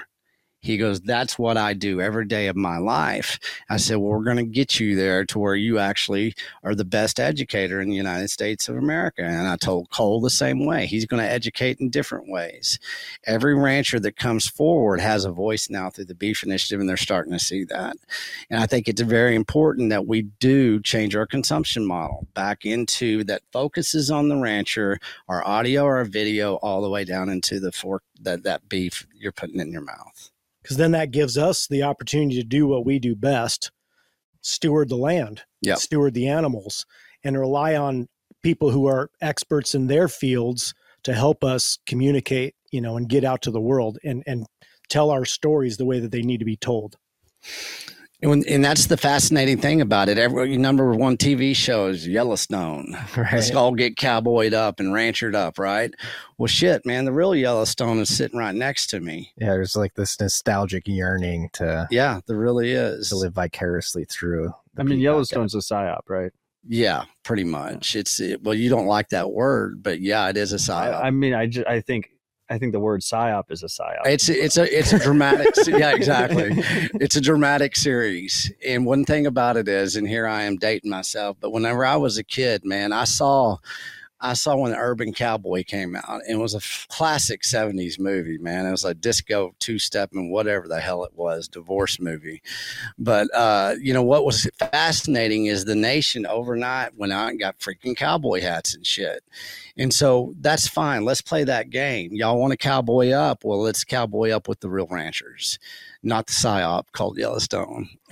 Well, I was getting on the plane in Denver, and I don't know how many people said, "Hey, aren't you on that movie Yellowstone?" So you said yes, right? No, I'm not. I'm the real deal, is what I told them. You cash it in for a free beer. Free voucher, yeah. There you go. I have a question for you guys. First class upgrade. My wife and I really want our oldest to be in a mutton busting competition. How do we get him into that? Man, contact the local FFA, all that kind of stuff in the schools. But go ahead. So your county fair is where they do it, right? Mm-hmm. Whoever the stock producer is for the county fair is who puts that on. So like in where I'm at in Delta County, Colorado, you have like the stock contractor that contracts with a sheep rancher who brings his yearling lambs in to ride for mutton bussing. Yeah. It's definitely worth putting them on backwards. Yeah. So when the sheep plows into the fence at the other end, it's their butt that hits, not their head. I mean, you guys have met my son. He'd be great at mutton bussing. Yes, you have to do this. It's a requirement. We had you're going to train him to be a bull rider. Yeah, we had our close friends come back from the Houston rodeo last year, and they were like, "This kid has to mutton bus. He was made for it." Mm-hmm. We've been practicing in the living room. He hops on my brother. I love that. My brother's back. Well done. We just need to get him officially on a mutton, on a sheep. It's fascinating. You'll have a good time. Yeah. I still have to go to my first rodeo. You haven't been to one? I can't wait to say it's my first rodeo. Which one do you want to? Have you even looked at them, Marty? Have you looked at them? Yeah, I think we're gonna go to the San Antonio one. Are you? Yeah. That's a good one. Yeah. So that's a good entry for sure. Then you got to go to like the county. You got to go, state level, region. And Llano has a cattle drive, right? Doesn't Llano have a cattle drive, or do they have a cattle auction once a year? Right? Yeah, they have a cattle auction. Yeah. Llano's a good place they have a good rodeo out there. They just had one actually. Did they? Yeah. I didn't go to it. I was somewhere on the road. Go check out the original Cooper's Freaks. Yes. It's well worth the trip. Should we get through this list? Let's do it. I've been enjoying this, boys, but we have a list to get through. Legends of Lightning tournament. The winners got announced. First prize, light sats. A pre-coiner self-on ramp via tips and gifts We take recipients by their hand, educate them about Bitcoin, instruct them on how to self-custody, and show them how they can actually use Bitcoin right away. Overall winner. I believe they won a Bitcoin for this, a whole Bitcoin. The prizes were pretty big. Yeah. I think they had at least 6 Bitcoin to give out, if I'm recalling correctly. No idea. No idea either. So this is Roland, Renee Aaron, and Juan were the 3 makers who built this. And then our boys at Mutiny got number 2. Yes, they did. A Lightning wallet in your browser. Oh, they tied. A Lightning node in your browser. Oh, yeah, they had different tracks. So LightSats was the first place winner for the global adoption track. Agrimint. John's actually explained this project to me. This is really cool. It's like a way to fund farmers, actually. Got first place for the Building for Africa track, self-sovereign micro banking application for agricultural communities in Africa. Mutiny, obviously, privacy-focused Lightning wallet, and then LNVPN. This is cool to see. Got second place in the. Why are you laughing at me? Because I almost kicked the camera over. Oh, I thought. And me and Kita made faces at each other. I thought we were having like you're reading the release notes moment. I mean, you don't have to read all of them. Or you can keep going. There's 2 more left? We'll just get through third place. No Looking allows new node runners to quickly and privately fund their node in open channels with a single scan or click, all at a lower cost. That's third place, the global adoption, then BitPayroll. With No Looking specifically like collaborative transaction channel opens, right? I believe so. I think it's like a PayJoin Lightning channel open. Oh, no, it doesn't say it there. And then BitPayroll. Yeah, PayJoin. It's PayJoin to open. And then BitPayroll, easy to use Bitcoin payroll platform for companies to pay their employees. It's got third place in the Building for Africa track. Shout out to Johns and Nick, everybody at Bolt.fun putting this together. It was a marathon. It started in early October or late September. Went for like 2.5 months. Yeah, I mean, it's a great initiative. I wish it was easier for us to cover the developments as it was going on. It was hard to keep track. Like, I would have liked to give it more exposure and more commentary, but it was just really hard to keep track. Did you not feel that way too? I don't know. We talked about it a couple of weeks ago. Yeah, but I mean, it's been going on for months. It's hard. You just like, it's hard thinking about this type of tournament style hackathon. I mean, like the winners came out yesterday right before we had our meetup, and it caught me by surprise. Like I didn't know they were announcing the winners. And we're the people that cover the news every week, and it caught me by surprise, right? Did you know they were announcing the winners yesterday? Yeah, but that's only because I saw the Mutiny boys in the comments. Oh, fair enough. And they were waiting for it. They were working on it, yeah. But I literally had them on a Monday. I realized, okay, whatever. Maybe it's on me. But I look forward to the next one. It sounds like they're going to keep... Starts at the beginning of next year, I think. There we go. They're going to keep rolling these. We'll cover that one better. I like the idea that it's like a marathon. It's not just a single day hackathon. It's a month-long process. Yeah. Multi-month long with process. Workshops and meetups. And no, it's a great way too. The way they have Bolt Fun set up, it's like a quasi social network / forum for people building on Lightning. So even if you have a project that you've just been working on yourself and you want to enter it into one of these tournaments, there are people that are part of the Bolt Fun community. They're looking to get into the space and build on the space too. So if you're there building something by yourself and you're looking for help, putting it on Bolt.fun is probably a good way to find somebody who's just as eager as you to build something and may be able to help you out. So definitely think about that. What do we got next? This was cool. We were talking about this earlier. Block and Stillmark, right? Yep. Stillmark and Block led a $2 million funding round for a Bitcoin mining company in East Africa. You guys may have seen, it's called Gridless. You may have seen videos of Bitcoiners, I believe, Nick from Luxor, Marshall Long from Rhodium, and a couple of others took a trip to Africa a few months ago. And the common video they were sharing was like a mining operation working off a small hydro facility in some rural place. Micro hydro. Yeah, in Africa. And so that's what Gridless is doing. And the way I understand it, these Gridless is basically got a problem where they can spin up these micro hydro turbines that produce electricity but They basically have a pipe that running water runs through, Yes. and they throw a turbine in there. yes, but it's such a rural area. They don't have that many customers. And so they have to sell the electricity at a relatively high cost. What Bitcoin mining is uniquely suited to do is come in and consume a lot of that electricity, or use a lot of electricity to produce revenue. Yeah, so they have in like sats. small rural villages that have no electricity. They come in, they put a new electricity project in, they subsidize with Bitcoin mining. Yes, exactly. So Fucking awesome. I think it drives the price from like 17 cents a kilowatt hour down to like 3 or 4 cents. And like they have pictures of some of the operations. It's like super bootstrappy and just really a lot of just like creative engineering that's going on there. Yeah. So shout out to the team. I feel at like there's a Gridless. lot of overlap there with the ranching community. Like I would like to see like all these small producers have like little micro mining operations. And that's the cool thing is we have so much of our irrigation water is in pipe. So it's very seasonal when it runs, but as long as you have enough fall, you could put micro hydro in any of those pipes and utilize it to make electricity and mine Bitcoin, whatever your season run long is. And in Tennessee, you see a lot of nat gas wells on these properties too. Yeah. I mean, that's the first hash hut that we put down. You may have seen the video on Twitter, but it's literally our hash hut. There's a fence and there's grazing cattle right on the I other love that side. picture. Yeah. And that's the cool thing in Texas. I mean, you have all those, non-productive wells just waiting for an opportunity. All up and down the Texas Panhandle. There, I can't remember his name. His name was Bill. He came out to Colorado. He was West Texas. He outside of Perryton, but he was fascinated because all the stranded gas wells in the Texas Panhandle. I mean, you can smell it.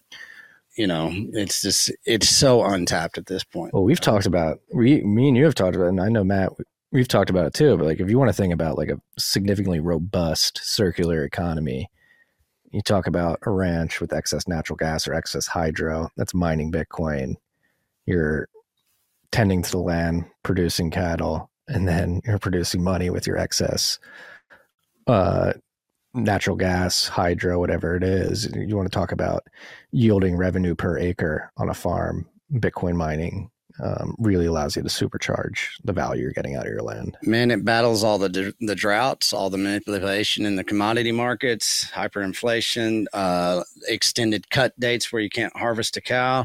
I mean, talk about saving the rancher. That is the circle of energy that we talk about. And if you're using an electric heater to heat a barn or a well house or a spring house anyways, you're going to be burning electricity. You might as well mine Bitcoin, use that miner as your heater, and put that stuff in cold storage for whatever it is that happens to go sideways when you need it. It's pretty cool seeing all the pleb engineering around using S9s as heaters. Yeah. The 3D printed parts and different ducts. And yeah, then if you're a rancher out there, renaissance lately on Twitter. Yeah, and if you're a rancher out there who's got excess hydro, excess gas in your land, but you don't have the capital to invest in a mining operation, like reach out to Bitcoin miners. You can go borrow it for Barry. Or you just broker a deal like with a miner. You say, hey, I'll give you this electricity as a pass-through. I won't charge you for it. Just give me a rev share on the Bitcoin mined. And there is like a percentage if that gas or hydro is just sitting there anyway, you're not making any money off of it. You can make a 5% sats flow stream from or a miner. Better yet, if they're flaring it anyways. Yeah. I mean, that's insane. I see how much they flare. It's just, that blows my mind. Talk about wasted dollars. Free money. Yeah. Yeah. But I mean, we're doing that here in Tennessee. Tom and I at Standard Bitcoin, we just up north in northern Tennessee, there's a ton of farmland with these wells on it, like the one we're using with the cattle grazing next. So we just go to the landowner, say, hey, we'll pay your land lease for the year. Just let us mine Bitcoin with your gas so you're not using. They're more than happy to do it. So. Well, that's what I think a lot of, especially in Texas where I come from, it's just we're had to funnel that information. There's people out there that's going to be extremely interested.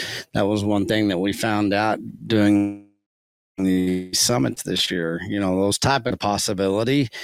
In the beginning, I said one of these days ranchers are going to innovate further into Bitcoin than any of us right here because they have all the resources, and once they understand it and they get that good education, it's going to be fascinating. When we were at Jason's ranch during the mining conversation we had, Yeah. All of their eyes lit up. You really, and that was a damn good presentation. Eating like the pumps and stuff too. That they all right away. It was immediately obvious. When one of us said, just like make sure you hire a licensed electrician, or it's like dangerous or whatever. They're like, honey, this is not dangerous. Exactly. But and that was so classic. They're talking about doing this and doing that as an underground coal miner that's dealing with 12,470 volts. Household power is no big deal. no, then if you're a Bitcoiner and you really care about like the robustness and distribution of the network, like there's nothing better than getting small modular mining farms or mining data centers spread throughout rural farmland. Like there's nobody better to protect a Bitcoin mining operation than a rancher, a Mennonite. Rural Nigerian villages. Yeah, don't come on my fucking what's happening. Yes, it is. Moving on from Gridless. Matt's a big fan of this announcement. Ledger, I think it's sexy. It is sexy, don't you think? I mean, the design's sexy. It's the designer of the iPod. So, did you guys see the new Ledger? Don't you agree the design's nice? Former iPod creator, co-iPhone creator. He's not going to make it though. Now the narrative is that Ledger's the ESG friendly, the iPhone of Web3. Oh. No, do you just have like Google alerts set for for ESG? No, articles? this is the no bullshit Bitcoin. I think they shared the block article where I found it. Oh, did it say it in the block article? Yeah. No, they were at a separate article where they were trying to say like they're the Apple of Web3 is Ledger, but it's a full e-ink mobile first hardware wallet. Presumably, like you can show NFTs on it and stuff. Is why they wanted the big screen. Yeah, same. It's a touchscreen e-ink. Same secure element as the Nano X and all that stuff. I have no idea. Yeah. I'm not going to buy one. Neither am I. Matt, we have Matt Kita in the audience asking if you could flash it with Bitcoin only. I mean, the problem is that Ledger is a completely closed source product. I like Ledger, like to my shitcoining friends, I tell them to buy a Ledger because I'd rather them self-custody their shitcoins, not your keys, not your shitcoins. So I tell them get a Ledger for the shitcoins and then get a cold card for the Bitcoin. By the way, that reminds me, we had the multi-sig question last week, and then I got a ton of inbound freaked out freaks about that question. For 99% of people, if you just use a Sparrow with your own node with a cold card, single sig, you're in a very, very good position. You're in a very good place. Your biggest risk that people, when they talk about multi-vendor, multi-sig, using multiple different hardware wallets for multi-sig, is what if NVK CoinKite is using something they call a retirement attack. This idea that the random number generator that's generating your private keys on the device is compromised and he can sweep everything at one time. First of all, it's a possible attack, but it's a theoretical attack. Second of all, there's ways you can mitigate that without multisig. The first is using dice to create the seed in the first place. If you're creating the private keys, you can add your own randomness to cold card using dice, and you can actually verify that. They make it so you can verify the dice rolls if you want to. People do verify it. And because we have some people verifying it, the chances are that even if you don't verify it, you should be good. And then the second is a passphrase. And the passphrase is essentially, if you have 24 words, your secret words, you have 24 backup words. The passphrase is a 25th word that only you know. So even if the 24 words are compromised, if you have a secure 25th word, you're good. You do a combination of the two of those. All of a sudden, you're in a very secure setup. You have two secure elements on the MK4. You keep your seed on steel so that it's protected from fire and water. You're in a very, very good position. Now, where does multisig really come in handy? It comes in handy for me, I think, in two places. Organizations. It's really nice in organizations because you can have multiple people hold different signers. So multiple people in that organization need to approve any transaction, and each one of them has responsibility. And then the second is if you're a public Bitcoiner like me and Marty, I personally love multisig because if you try to we're at increased risk of theft, and I can't move my Bitcoin without actually traveling to multiple locations. Yes. Right. And so if you're not in those two boats, 99% of the time, doing multi-sig just adds complexity, and it makes it more likely that you're going to lose your own funds, and that you're going to lose access to your funds, and then you're going to fuck something up. And just keep it simple. Simple is good. And we have to remember that the majority of people that lose their Bitcoin, they lose it because they get an email, they click a link, and they type in their seed words on their computer, or they deposit their money into FTX and get rugged by Kevin O'Leary and Tom Brady. You didn't mention that earlier. Kevin O'Leary took $15 million.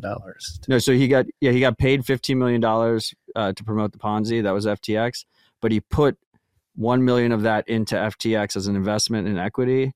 And then he put 9.7 million of it into shitcoins that he custodied on FTX. So he has about 5 million left from his blood money. Fuck that dude.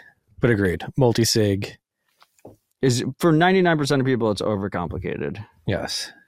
Like for us, like for RHR, like we have a multi-sig. Organizational multi-sig. Yeah. I don't trust Marty with the keys. You did for years. I know. And what happened? You want to tell the freaks? I mean, we didn't lose any Bitcoin. No. We thought we did. Or I thought we did. Marty sent me a panic text. Thank God for DJ. That's why you have a CTO that knows what's going on with Bitcoin too. That's what. Be careful. Okay, this is where what happened. If you set up, be aware, freaks. Be aware. If you try to set up, this is what happened. I tried to set up P2EP using our BTC Pay server, and I did it. I didn't back it up correctly. So I didn't be aware, freaks. Back up your keys. That's why at a company level you have redundancy. So you have trusted people that work for you that help you with the security. I don't even remember what my text reply back to him was. It's not pretty. Better fucking get anyway. those Now we're on multi. It's all good. But yeah, organizational multi-sig good. I mean, we use it in OpenSats. It's just good to have multiple people have to approve a transaction, period. Yeah. And they don't have to be in the same place. It's great. And yeah. And two, that's like the cool, one of the cool things is if either of us creates an invoice, we have like an unspoken verification. Like I checked on the hardware device that the address lined up with what was being fed to me in the browser. For receiving. Yes. Should we get the shout out? That's what's cool about the organizational multisig is any individual can receive Bitcoin without, because no one cares about, how did the organization end up with more money than I thought? Like, so anyone can receive, but to send, you need multiple people to send. It's cool. Yeah. It's a beautiful thing. Bitcoin's a beautiful thing. It enables these things. But anyway, Mark, you don't think the Ledger Stacks is a sexy piece of hardware? It definitely is sexy. Yeah. But it's weird that like they want you to stack them.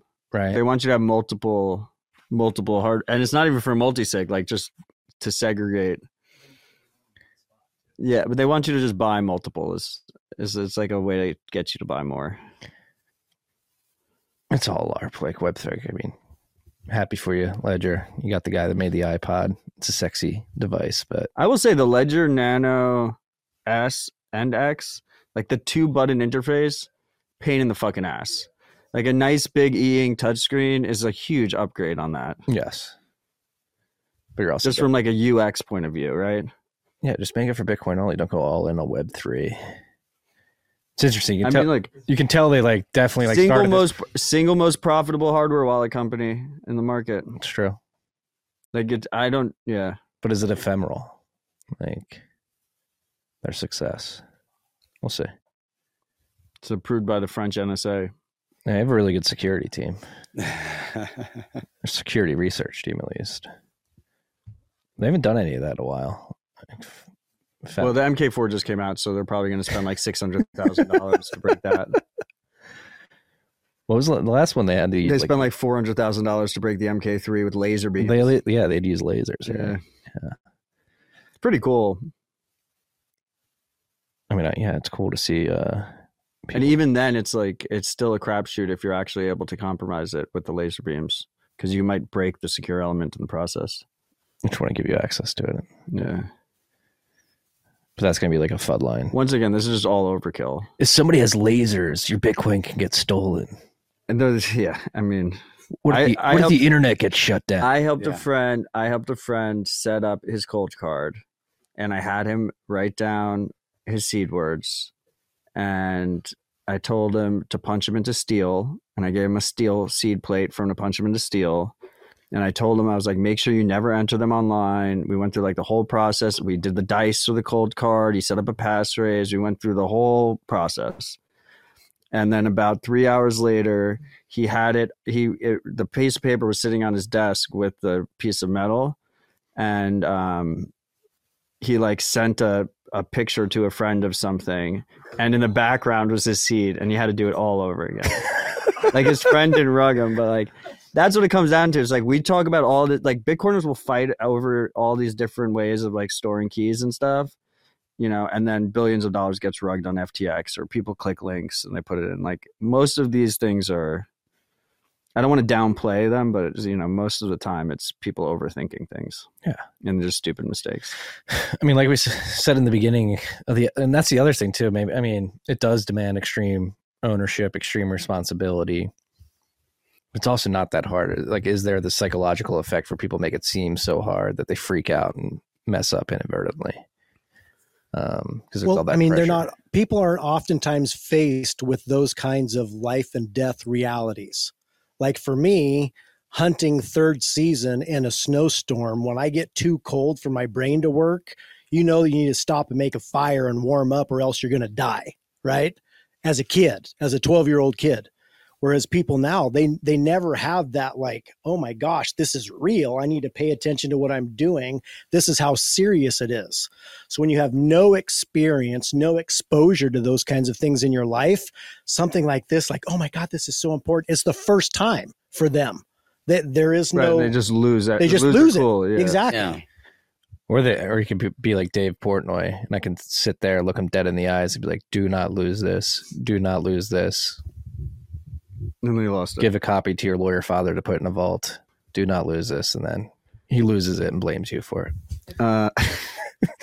Yeah, I mean, that's how that type of situation in our society is how you end up with convincing the whole world to close small businesses with just a little bit of fear. Yeah, right? It's like 100%.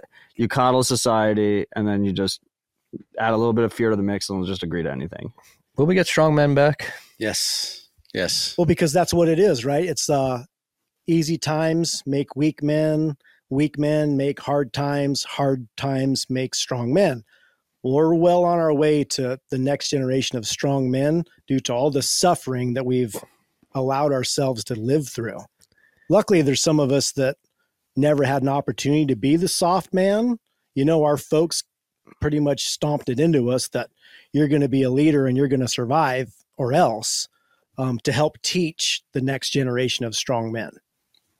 Yeah, I mean, that was one thing that Jason and I talked about from the very beginning is that, you know, one thing that we had to bring back, I said, Jason, hey, what was it that you kind of heard about what'd you think about the beef initiative? He goes, you came along and I found out some crazy ass West Texas cowboy was going to be willing to shake this up as much as possible.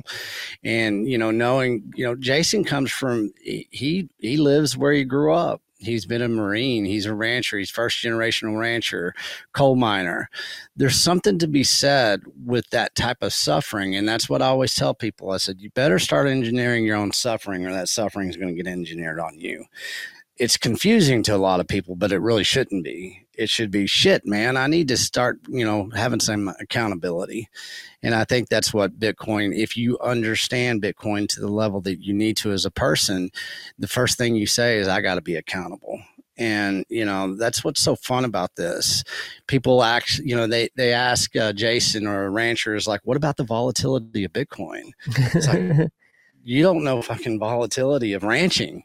Every day of their lives is a freaking psyop, you know, of manipulation and capture and, you know, used car salesmen coming after them. It takes a hard, strong man to be able to rise above all the bullshit. And so I think we're on to something here. And, it's a pleasure that we've been here. Jason and I have been talking about a year now, and here we are sitting in Tennessee. None of this was planned, but it's because we trust each other, because we know we're going to freaking work harder than each other. And that's what we're trying to do right now. Yeah. That's what I started with with our oldest. We're working on shaking hands and looking people in the eye when you meet for the first time. I think it's imperative, man. It's so simple, right? I mean, Matt was talking about, go shake your rancher's hand. What does that mean to most people? Well, it's confusing. But to somebody like me, man, that was my manhood. You go up and shake a damn hand, you better be meaning it. Yeah. Or you're going to get your shit called on you. Matt and I have talked about fish grips on this show a lot. There's nothing. Would you call them fish grips? Yeah, there's nothing worse. There isn't. I had a teacher in fish grips. I had a teacher when I was like 12 years old that the first week of school, he made each person in the class get up, walk up to him in front of the whole class, shake his hand, look him in the eye. And if you failed that, he would sit you back down and you'd go to the back of the line until you got a good handshake. Just like good lesson. Shamed people into it. It was great. Perfect. It was like the single best thing I learned the whole year. Yeah. I mean, that was... Well, I crushed it, to be honest. Because your dad probably taught you growing up. Like, that's what, no, my dad, I mean, I'm only doing is my dad did it to me. And you were mentioning earlier, like your mom would flick the lights. When we lived in Northeast Philly, my brother and I would be like 5 blocks down, but my dad would come out in the stoop and give his whistle. We could hear it. You could hear it from like a half mile away. Be like, all right, dinner time. Time to go home. Running through Northeast Philly. Fighting kids on the way home. Double dutching. Maybe stopping to double dutch a little bit. Right. Yeah. Should we do shout outs and then we'll have Jason do the software releases? Yes. A Dr. Seuss poem about staying humble and stacking sats. Oh, stacking sats. Oh, stacking sats. A humble is way. this AI? To build your Bitcoin stacks, we don't chase moonshots or try to get rich quick. We simply save our sats and let them do the trick. We know that Bitcoin may go up or it may go down, but we stay the course and don't let our emotions drown. We stack our sats with patience and grace and watch our holdings grow at a steady pace. So let us stay humble and stack with care. Stacking sats is the way to grow our Bitcoin with flair. Chat GBT, gents. Freaks. I don't want any fucking AI shout outs. Keep the fucking sats. I don't want. You're going to Streisand effect this. They're all no AI shout outs. Do not obey the AI. I called Marty obeying the AI on Twitter the other day. That was a joke. That was a joke. Do you like my ratio, though? Yeah, it was a good one. Thank you. I will not obey the AI. It was good. I will not eat the bugs. I will not live in the pod. I will not get the chip. I will not obey the AI. Marty asked the AI if it was Bitcoins or Bitcoin. And then when it agreed with him, he tried to flex on me. Well, it did agree. It was a happy middle ground. That's why I posted. That counts as an agree because it was both. Wrong. It was both. It's Bitcoins. Was driving home listening to TFTC and had just a real poignant moment thinking about like 5 years I've been listening to you guys hash it out every week.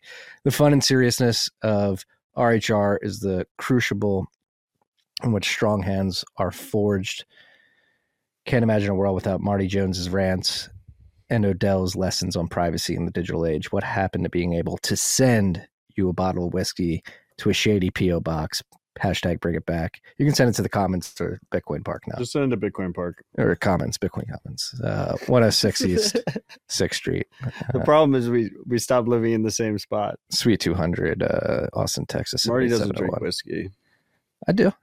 Everyone, like, way less frequent. Remember when we used to get a bottle of Michter sent to us and we would polish them off?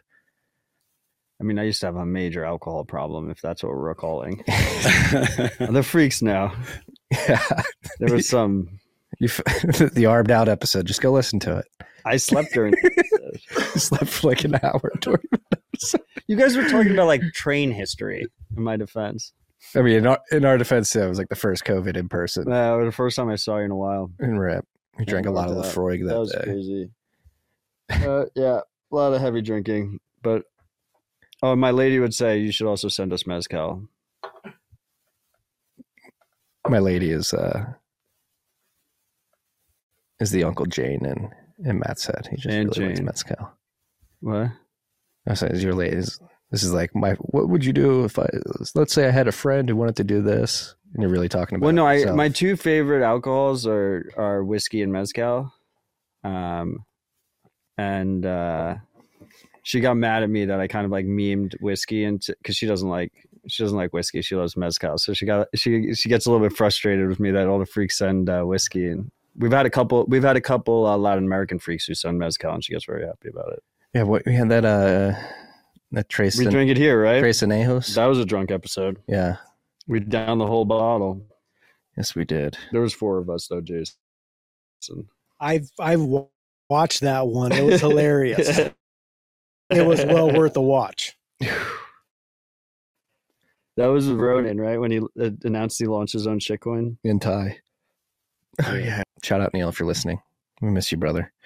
Dear RHR friends near Orange County, you are cordially invited to join us December 9th. That is tomorrow, in Costa Mesa, California, for our Satmas party. Our humble AI-generated tagline. Fuck you, freak. Pronounced flawlessly by Uncle Marty. Charles Gillen, bro. Hosted by Orange County Bitcoiner plebs at a local brewery. Attendance is free. Limited tickets available for picanha steak by Fogo de Chao Brazilian Steakhouse. Sats only. See satsmas.info. satsmas.info for details. Charles Gillen, bro.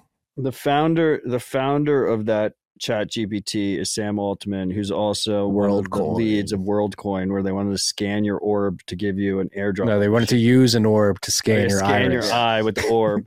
They're going to use the orb to.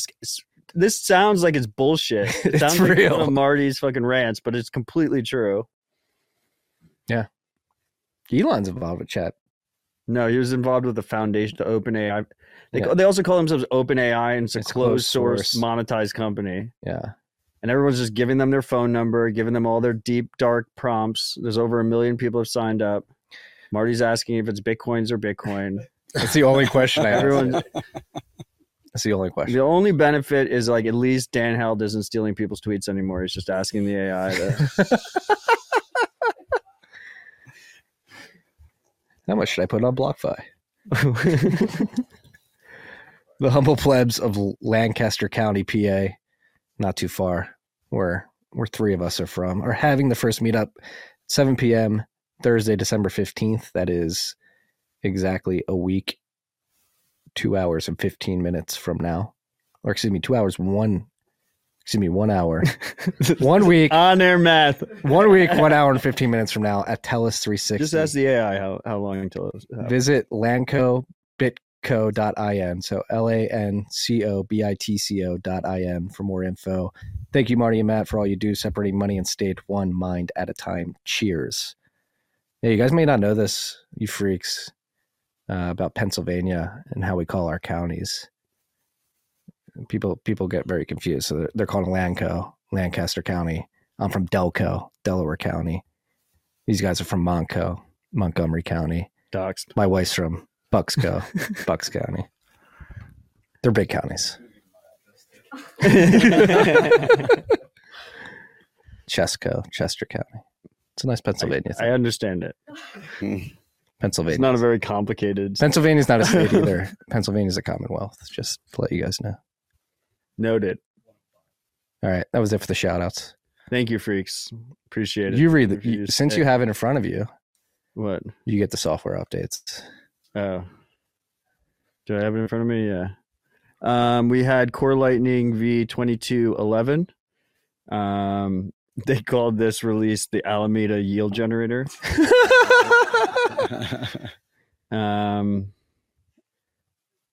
They added a new plugin system that they're calling Reckless, which seems pretty versatile. Their plugin system in general is really cool. Hopefully more people will start using Core Lightning. We have BDK V0.25.0.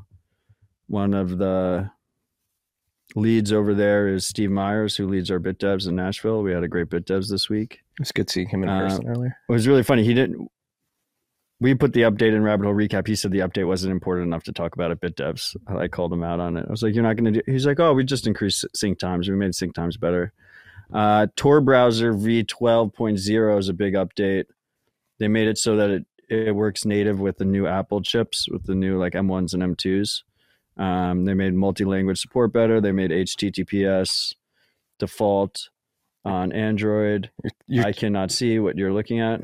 Well, you're shitting on the Commons and not being able to get on websites. I can't get on the Tor blog post. It's blocked by your. You know, it's really cool. I didn't click. I just knew what the Tor browser update was. No, this is actually, it looks like it's Tor's issue, right? Maybe, I don't know. Mine says that it's an HTTPS issue on Firefox. That's what I'm getting. Potential security issue. This is not our router blocking it. Okay. This is something separate. But I just rattled out Tor release notes, by the way, without clicking the link, so I didn't even know. And that's our update. Oh, and Threema, which is a great encrypted messenger, created a new communication protocol that they integrated, and they called IBEX, which can be very confusing for Bitcoiners. But IBEX is a RAM, so they don't have. Other people use the word IBEX besides IBEX Pay. Yes. Completely unrelated to IBEX, but it's a better encryption communication protocol. And encrypted group calls and perfect forward secrecy. Threema is great. You can use it without a phone number. You can pay with Bitcoin. They have a paid model. Like their model is just you pay them. They don't harvest your data and you just pay them. It's a very novel model, just paying someone for a service. Imagine that. They don't have to spin up a shitcoin. Yeah. It's really. I saw MVK complaining, asking why more people aren't using Threema. I think he's a little bit too hard on Signal. He's a bit of a complainer. I mean, Signal didn't monetize on the shitcoin. Moxie did. Moxie Marlin Spike, which is one of the creators of Signal, was also an advisor to MobileCoin. And he presumably made bank on the pump, but Signal didn't actually make any money on it. Signal's just completely funded by donations and, yeah, I mean, they're a nonprofit. Yeah, so whatever happened with MobileCoin, like to just launch it and never use it? Supposedly the MobileCoin pump put a $1 billion hole in Alameda's balance sheet. So we got that benefit going for us. At least they got wrecked on the shit. I mean, and then it wrecked everybody else as a result, but whatever. We have Ride or Die Freak Silvergate CEO Alan Lane with a public letter. Damned if you do, damned if you don't. I don't think he wrote this letter to calm fears of people having with Silvergate, but now every time someone reads one of these letters, it's just a Roger Ver video. It's just once you start saying everything's fine, don't worry, everyone just freaks the fuck out. So I don't even you just. Did you read the letter? Yes. Didn't you just read it? You're like, oh my God, they're fucked. I know that's irresponsible for me to say that, but I just feel like you read one of those letters, you're just like. I think it's because it's not like Mt. Gox, they're a publicly traded company. So there is some onus on for shareholder on the CEO to communicate with shareholders. Yeah. So anyway, the letter was basically everything's fine. Yeah. Well capitalized. Look at our balance sheet. Yeah, but right? Am I right that you read it and you're just like, yeah, I mean, you hope that that is true. And then it's you hope that in an ideal world, you never have to get to the point where you write that letter, but due to the circumstances of today's market, because there was that one. They're probably fine. Who was it? What was the? Because there was one customer who was trying to blame their wiring system for problems, but it turned out that they had actually got blown out too, and they were just trying to blame Silvergate. Oh, because Silvergate has a Silvergate exchange network. Yeah, it wasn't Fireblocks. A bunch of financial institutions together. It was someone that's more fly by night. Yeah, but they created a lot of FUD a couple weeks ago. And it was their fault. Yeah. And so I think and then you had David Bailey out there shooting tweets from the hip, leveraging that fake news, and then you have this cascading. Panic spreads quick. Yeah. But yeah, I mean, it seems like they're fine, but we'll see. Not your keys, not your coins. Just don't trust custodians, period. But it is very much a damned if you do, damned if you don't. In my head, I see the Roger Ver video every time. And to be clear, does Silvergate even hold Bitcoin? I think they just facilitate traditional banking services for clients. Yeah. On and off ramp for USD, right? Yeah. They're a bank. Yeah, but not your keys, not your coins. Is that they don't hold Bitcoin, do they? No. Yeah. I mean, you can self-custody fiat. Every company should get. It's impossible to self-custody fiat. Like even cash is in yeah. self-custody because they can just debase it at will. Yeah, no, I agree with you there. Yeah. So not your keys, not your coins still applies. If you hold dollars, what do you expect? You're in a do? custodial relationship. Just hold Bitcoin, freaks, This is true. and spend it at local merchants, boosting the circular economy. What else do we have here? I keep going to Telegram because I'm so used to that we switched. We have FTX full venture portfolio of $5.4 billion was leaked. It is straight fucking garbage. The companies they invested in, or the companies that invested in them? The companies they invested in, FTX Venture, Alameda Ventures, whatever they called it. There was like 5 shell companies that did the investments, but cumulative together, it's $5.4 billion worth of venture investments that are just all garbage. Yeah, top of the list is Genesis Digital Assets, which is the largest miner in the world.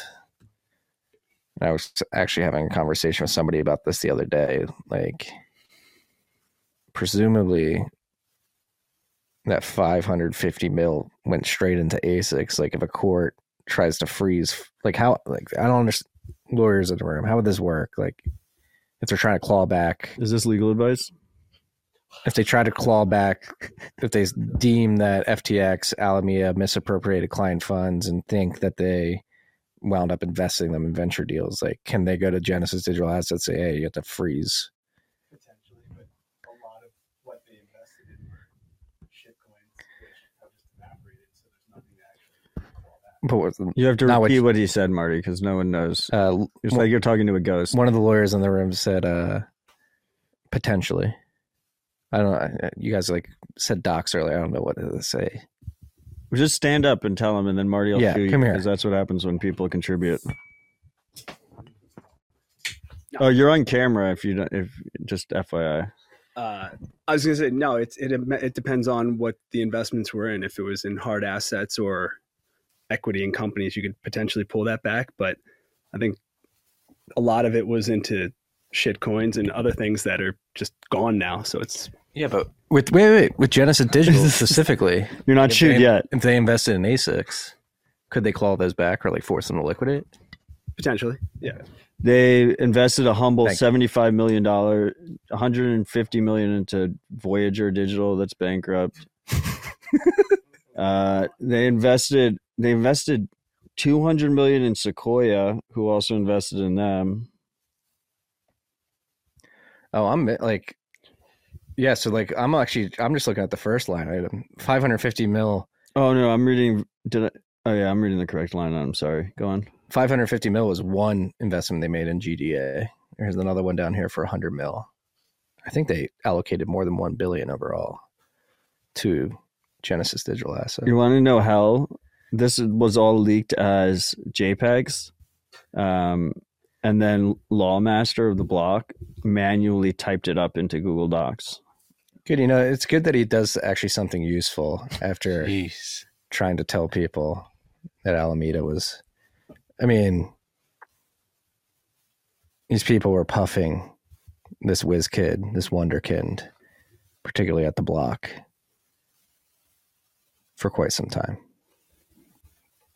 Turned out that, they're public with their token allocations at the Block, but does that perturb their ability to actually do good journalism? Well, now you just sound like a no-coiner. That's true. Well, that you can't be a journalist if you hold Bitcoin. You can't talk about Bitcoin. But is it different with shitcoins that? It's a slippery slope. It is. I think everyone has a bias, including if you only hold dollars or T-bills or something. The important thing is to realize what the bias is. And when people try and hide the bias is where it's the real issue, I think. Yeah, we're very open with our bias. We're pro-Bitcoin, anti-porn. Yeah, we're super biased. Very biased show.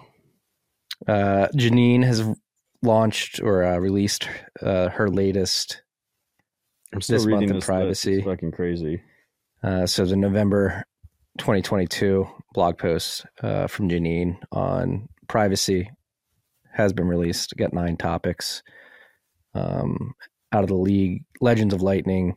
Wait, how much did you say they put into GDA? I've heard 1.1 billion overall. Yeah, so the first investment was 550 million, but then they did follow-ons of another 500. Yeah, at least. Oh, and then another follow-on. Yeah, they put a shit ton of money in there. Are they going bankrupt too? GDA? Well, that's why I wanted to, like, because imagine they went and bought all these ASICs, planning to plug them in, and a court goes, actually, you have to liquidate those. And well, wouldn't they just give the equity as part of the bankruptcy proceeding? Like every FTX creditor gets like 0.1 shares of. It's a few hundred shares of GDA. Yeah, they would probably just liquidate it. But it's not a public company, right? It's not public now. I don't think so. It's private. Hence why they're able to make these investments this way. Actually, my family has a liquidated Bernie Madoff boogie board from the auction sale. Is this real? Yeah, we got it for like $5. It says Madoff in all caps. My dad was so excited about it. Did you have to go to like? No, there was just like there's an opportunity presented itself, and he just secured a $5 Bernie Madoff boogie board during the auction sale, the estate sale. There was remember when Kurt Schilling went bankrupt? He got such a kick out of it. Kurt Schilling went bankrupt, and everybody's like getting off his assets. I think. Yeah, and the amount of shit Kurt Schilling had was pretty obscene. But I didn't mean to cut off Janine. Janine's Bitcoin month in Bitcoin privacy is amazing. It's a newsletter that's not a newsletter. You have to, if you want notifications, you have to either subscribe to the RSS feed or start on GitHub. Yes. Last but not least, Zoltan. Our boy Zoltan. World War III has already begun. World War III has begun. Gold's going to 3K. 3,800, he said gold was 3,800. He believes that Russia is going to reprice their oil in gold. If gold goes to 3,800, Bitcoin 200K by conference day. You said it first. Zoltan kind of said it. I'm just translating. I can't. Whenever I hear Zoltan, I just can't stop thinking of dude, where's my car? Yeah. Zoltan. He's speaking at Bitcoin 23. I know. That's a big get. It's a big get. That's the one I'm most excited about. Yeah. This is a pretty doomer piece from him. They're always, recently at least, right? Yeah. So yeah, I guess that's the signal, right? Gold to 3,800. World War III has started. It's a different type of world war, though. It's like digital. He had a really cool line. It was World War III already started. It's just as a hot war in cold places, space, cyberspace, underwater, and Svalbard, and a cold war in hot places, militarizing islands in the Pacific and mines in Africa. It's kind of cool. War is not about gentlemanly conduct. And then his last line was great. Just as the German industrialist who built a successful business over a lifetime and outsourced only one thing to the German government, energy security, banks have been managing their paper gold books with one assumption, which is that states would ensure gold wouldn't come back as a settlement medium. And Russia's probably going to sell their oil for gold, is what Zoltan believes. Jason, as a former Marine, what do you think about the state of we in World War III? I think the reality of World War III is digital, because if you look at all of the priorities are aligned with wealth, and that's one of those things where all of these, our new world war, it will all be based on what you can get for as little manpower lost as possible. So if you look at it from a digital standpoint, if you can KYC or control or whatever money and make people hungry, you can manipulate them to do whatever it is that you want. Mm-hmm. And you do that by devaluing their money, controlling the farmland, and controlling their food. Because hungry, poor, cold people will do whatever it is that you want them to do. And energy. That was another. You don't have this on the list. Did you see that substation that got attacked in North Carolina? Yeah. There was a similar attack in California. It was like years ago. Few well-placed rounds. Yeah. Gunshots into substations, knocked out power. Did they have power back yet? It got knocked out on Saturday. It was out for days. It was out for at least 3 days. Still a lot of power's out. That's fucked. That's scary. Yeah. It's something similar happened in California a couple of years ago, if I remember correctly. Yeah, like the guys were placed like right outside the camera line, and yeah, looked like they were sniping and all that shit. That's not good. No. Well, and that's where your personal energy independence is really important. I mean, those of us that grew up with a wood stove in their house to stay warm, when they shut the power off, we're still going to be warm. We can still cook. Well, I remember Marty's boomer tweet when Austin lost power. He like just took a picture of his gas stovetop and just tweeted it out. just a flex tweet. Making bacon still. Power's out. No, that's why I like having the fire pit out back. Get a cord of wood. Yep. If we ever need to cook. And then on the electricity side, I mean, look into generators. It's good to have a generator. If you're in a rental and you can't have a generator, those battery packs, I really like the Anchor ones, the large Anchor ones. They'll get you by. Yeah. Well, in a chest freezer, because the cold stays in a chest freezer, right? So throw the upright and you want it to be as away. filled as possible. Exactly right. Keep it as full as possible. So if you get low on meat, fill milk jugs and freeze milk jugs just to make up the space. Really? Yeah. Absolutely. Yeah. You don't want the air. Yeah. Yeah. Make sure you have a water supply. God damn it. Why are people attacking substations? Did you not want to talk about that, you seem? No, that wasn't intentionally. I tweeted it out though, and like people weren't about it really. But it wasn't intentionally not on the list. It was pretty crazy. It's definitely something to be aware of. Yeah. Be aware, freaks. Be aware. Yeah, because these things are vulnerable, right? Like how, especially like as we've been mining here. It wasn't like someone like lit it up with an AK. It was like a couple shots. Yeah, but like that's the thing. That's how vulnerable. I know that's things are. Way more vulnerable than one might think. Yeah, and like with the mining operation that we just spun up here, like I've been close to a substation. It's like just like out in the open. Well, and that's just it. I mean, we've had some transformer fires at the coal mine where you'd have an internal failure, and they're full of mineral oil. So they burn like a giant torch until it consumes all the fuel.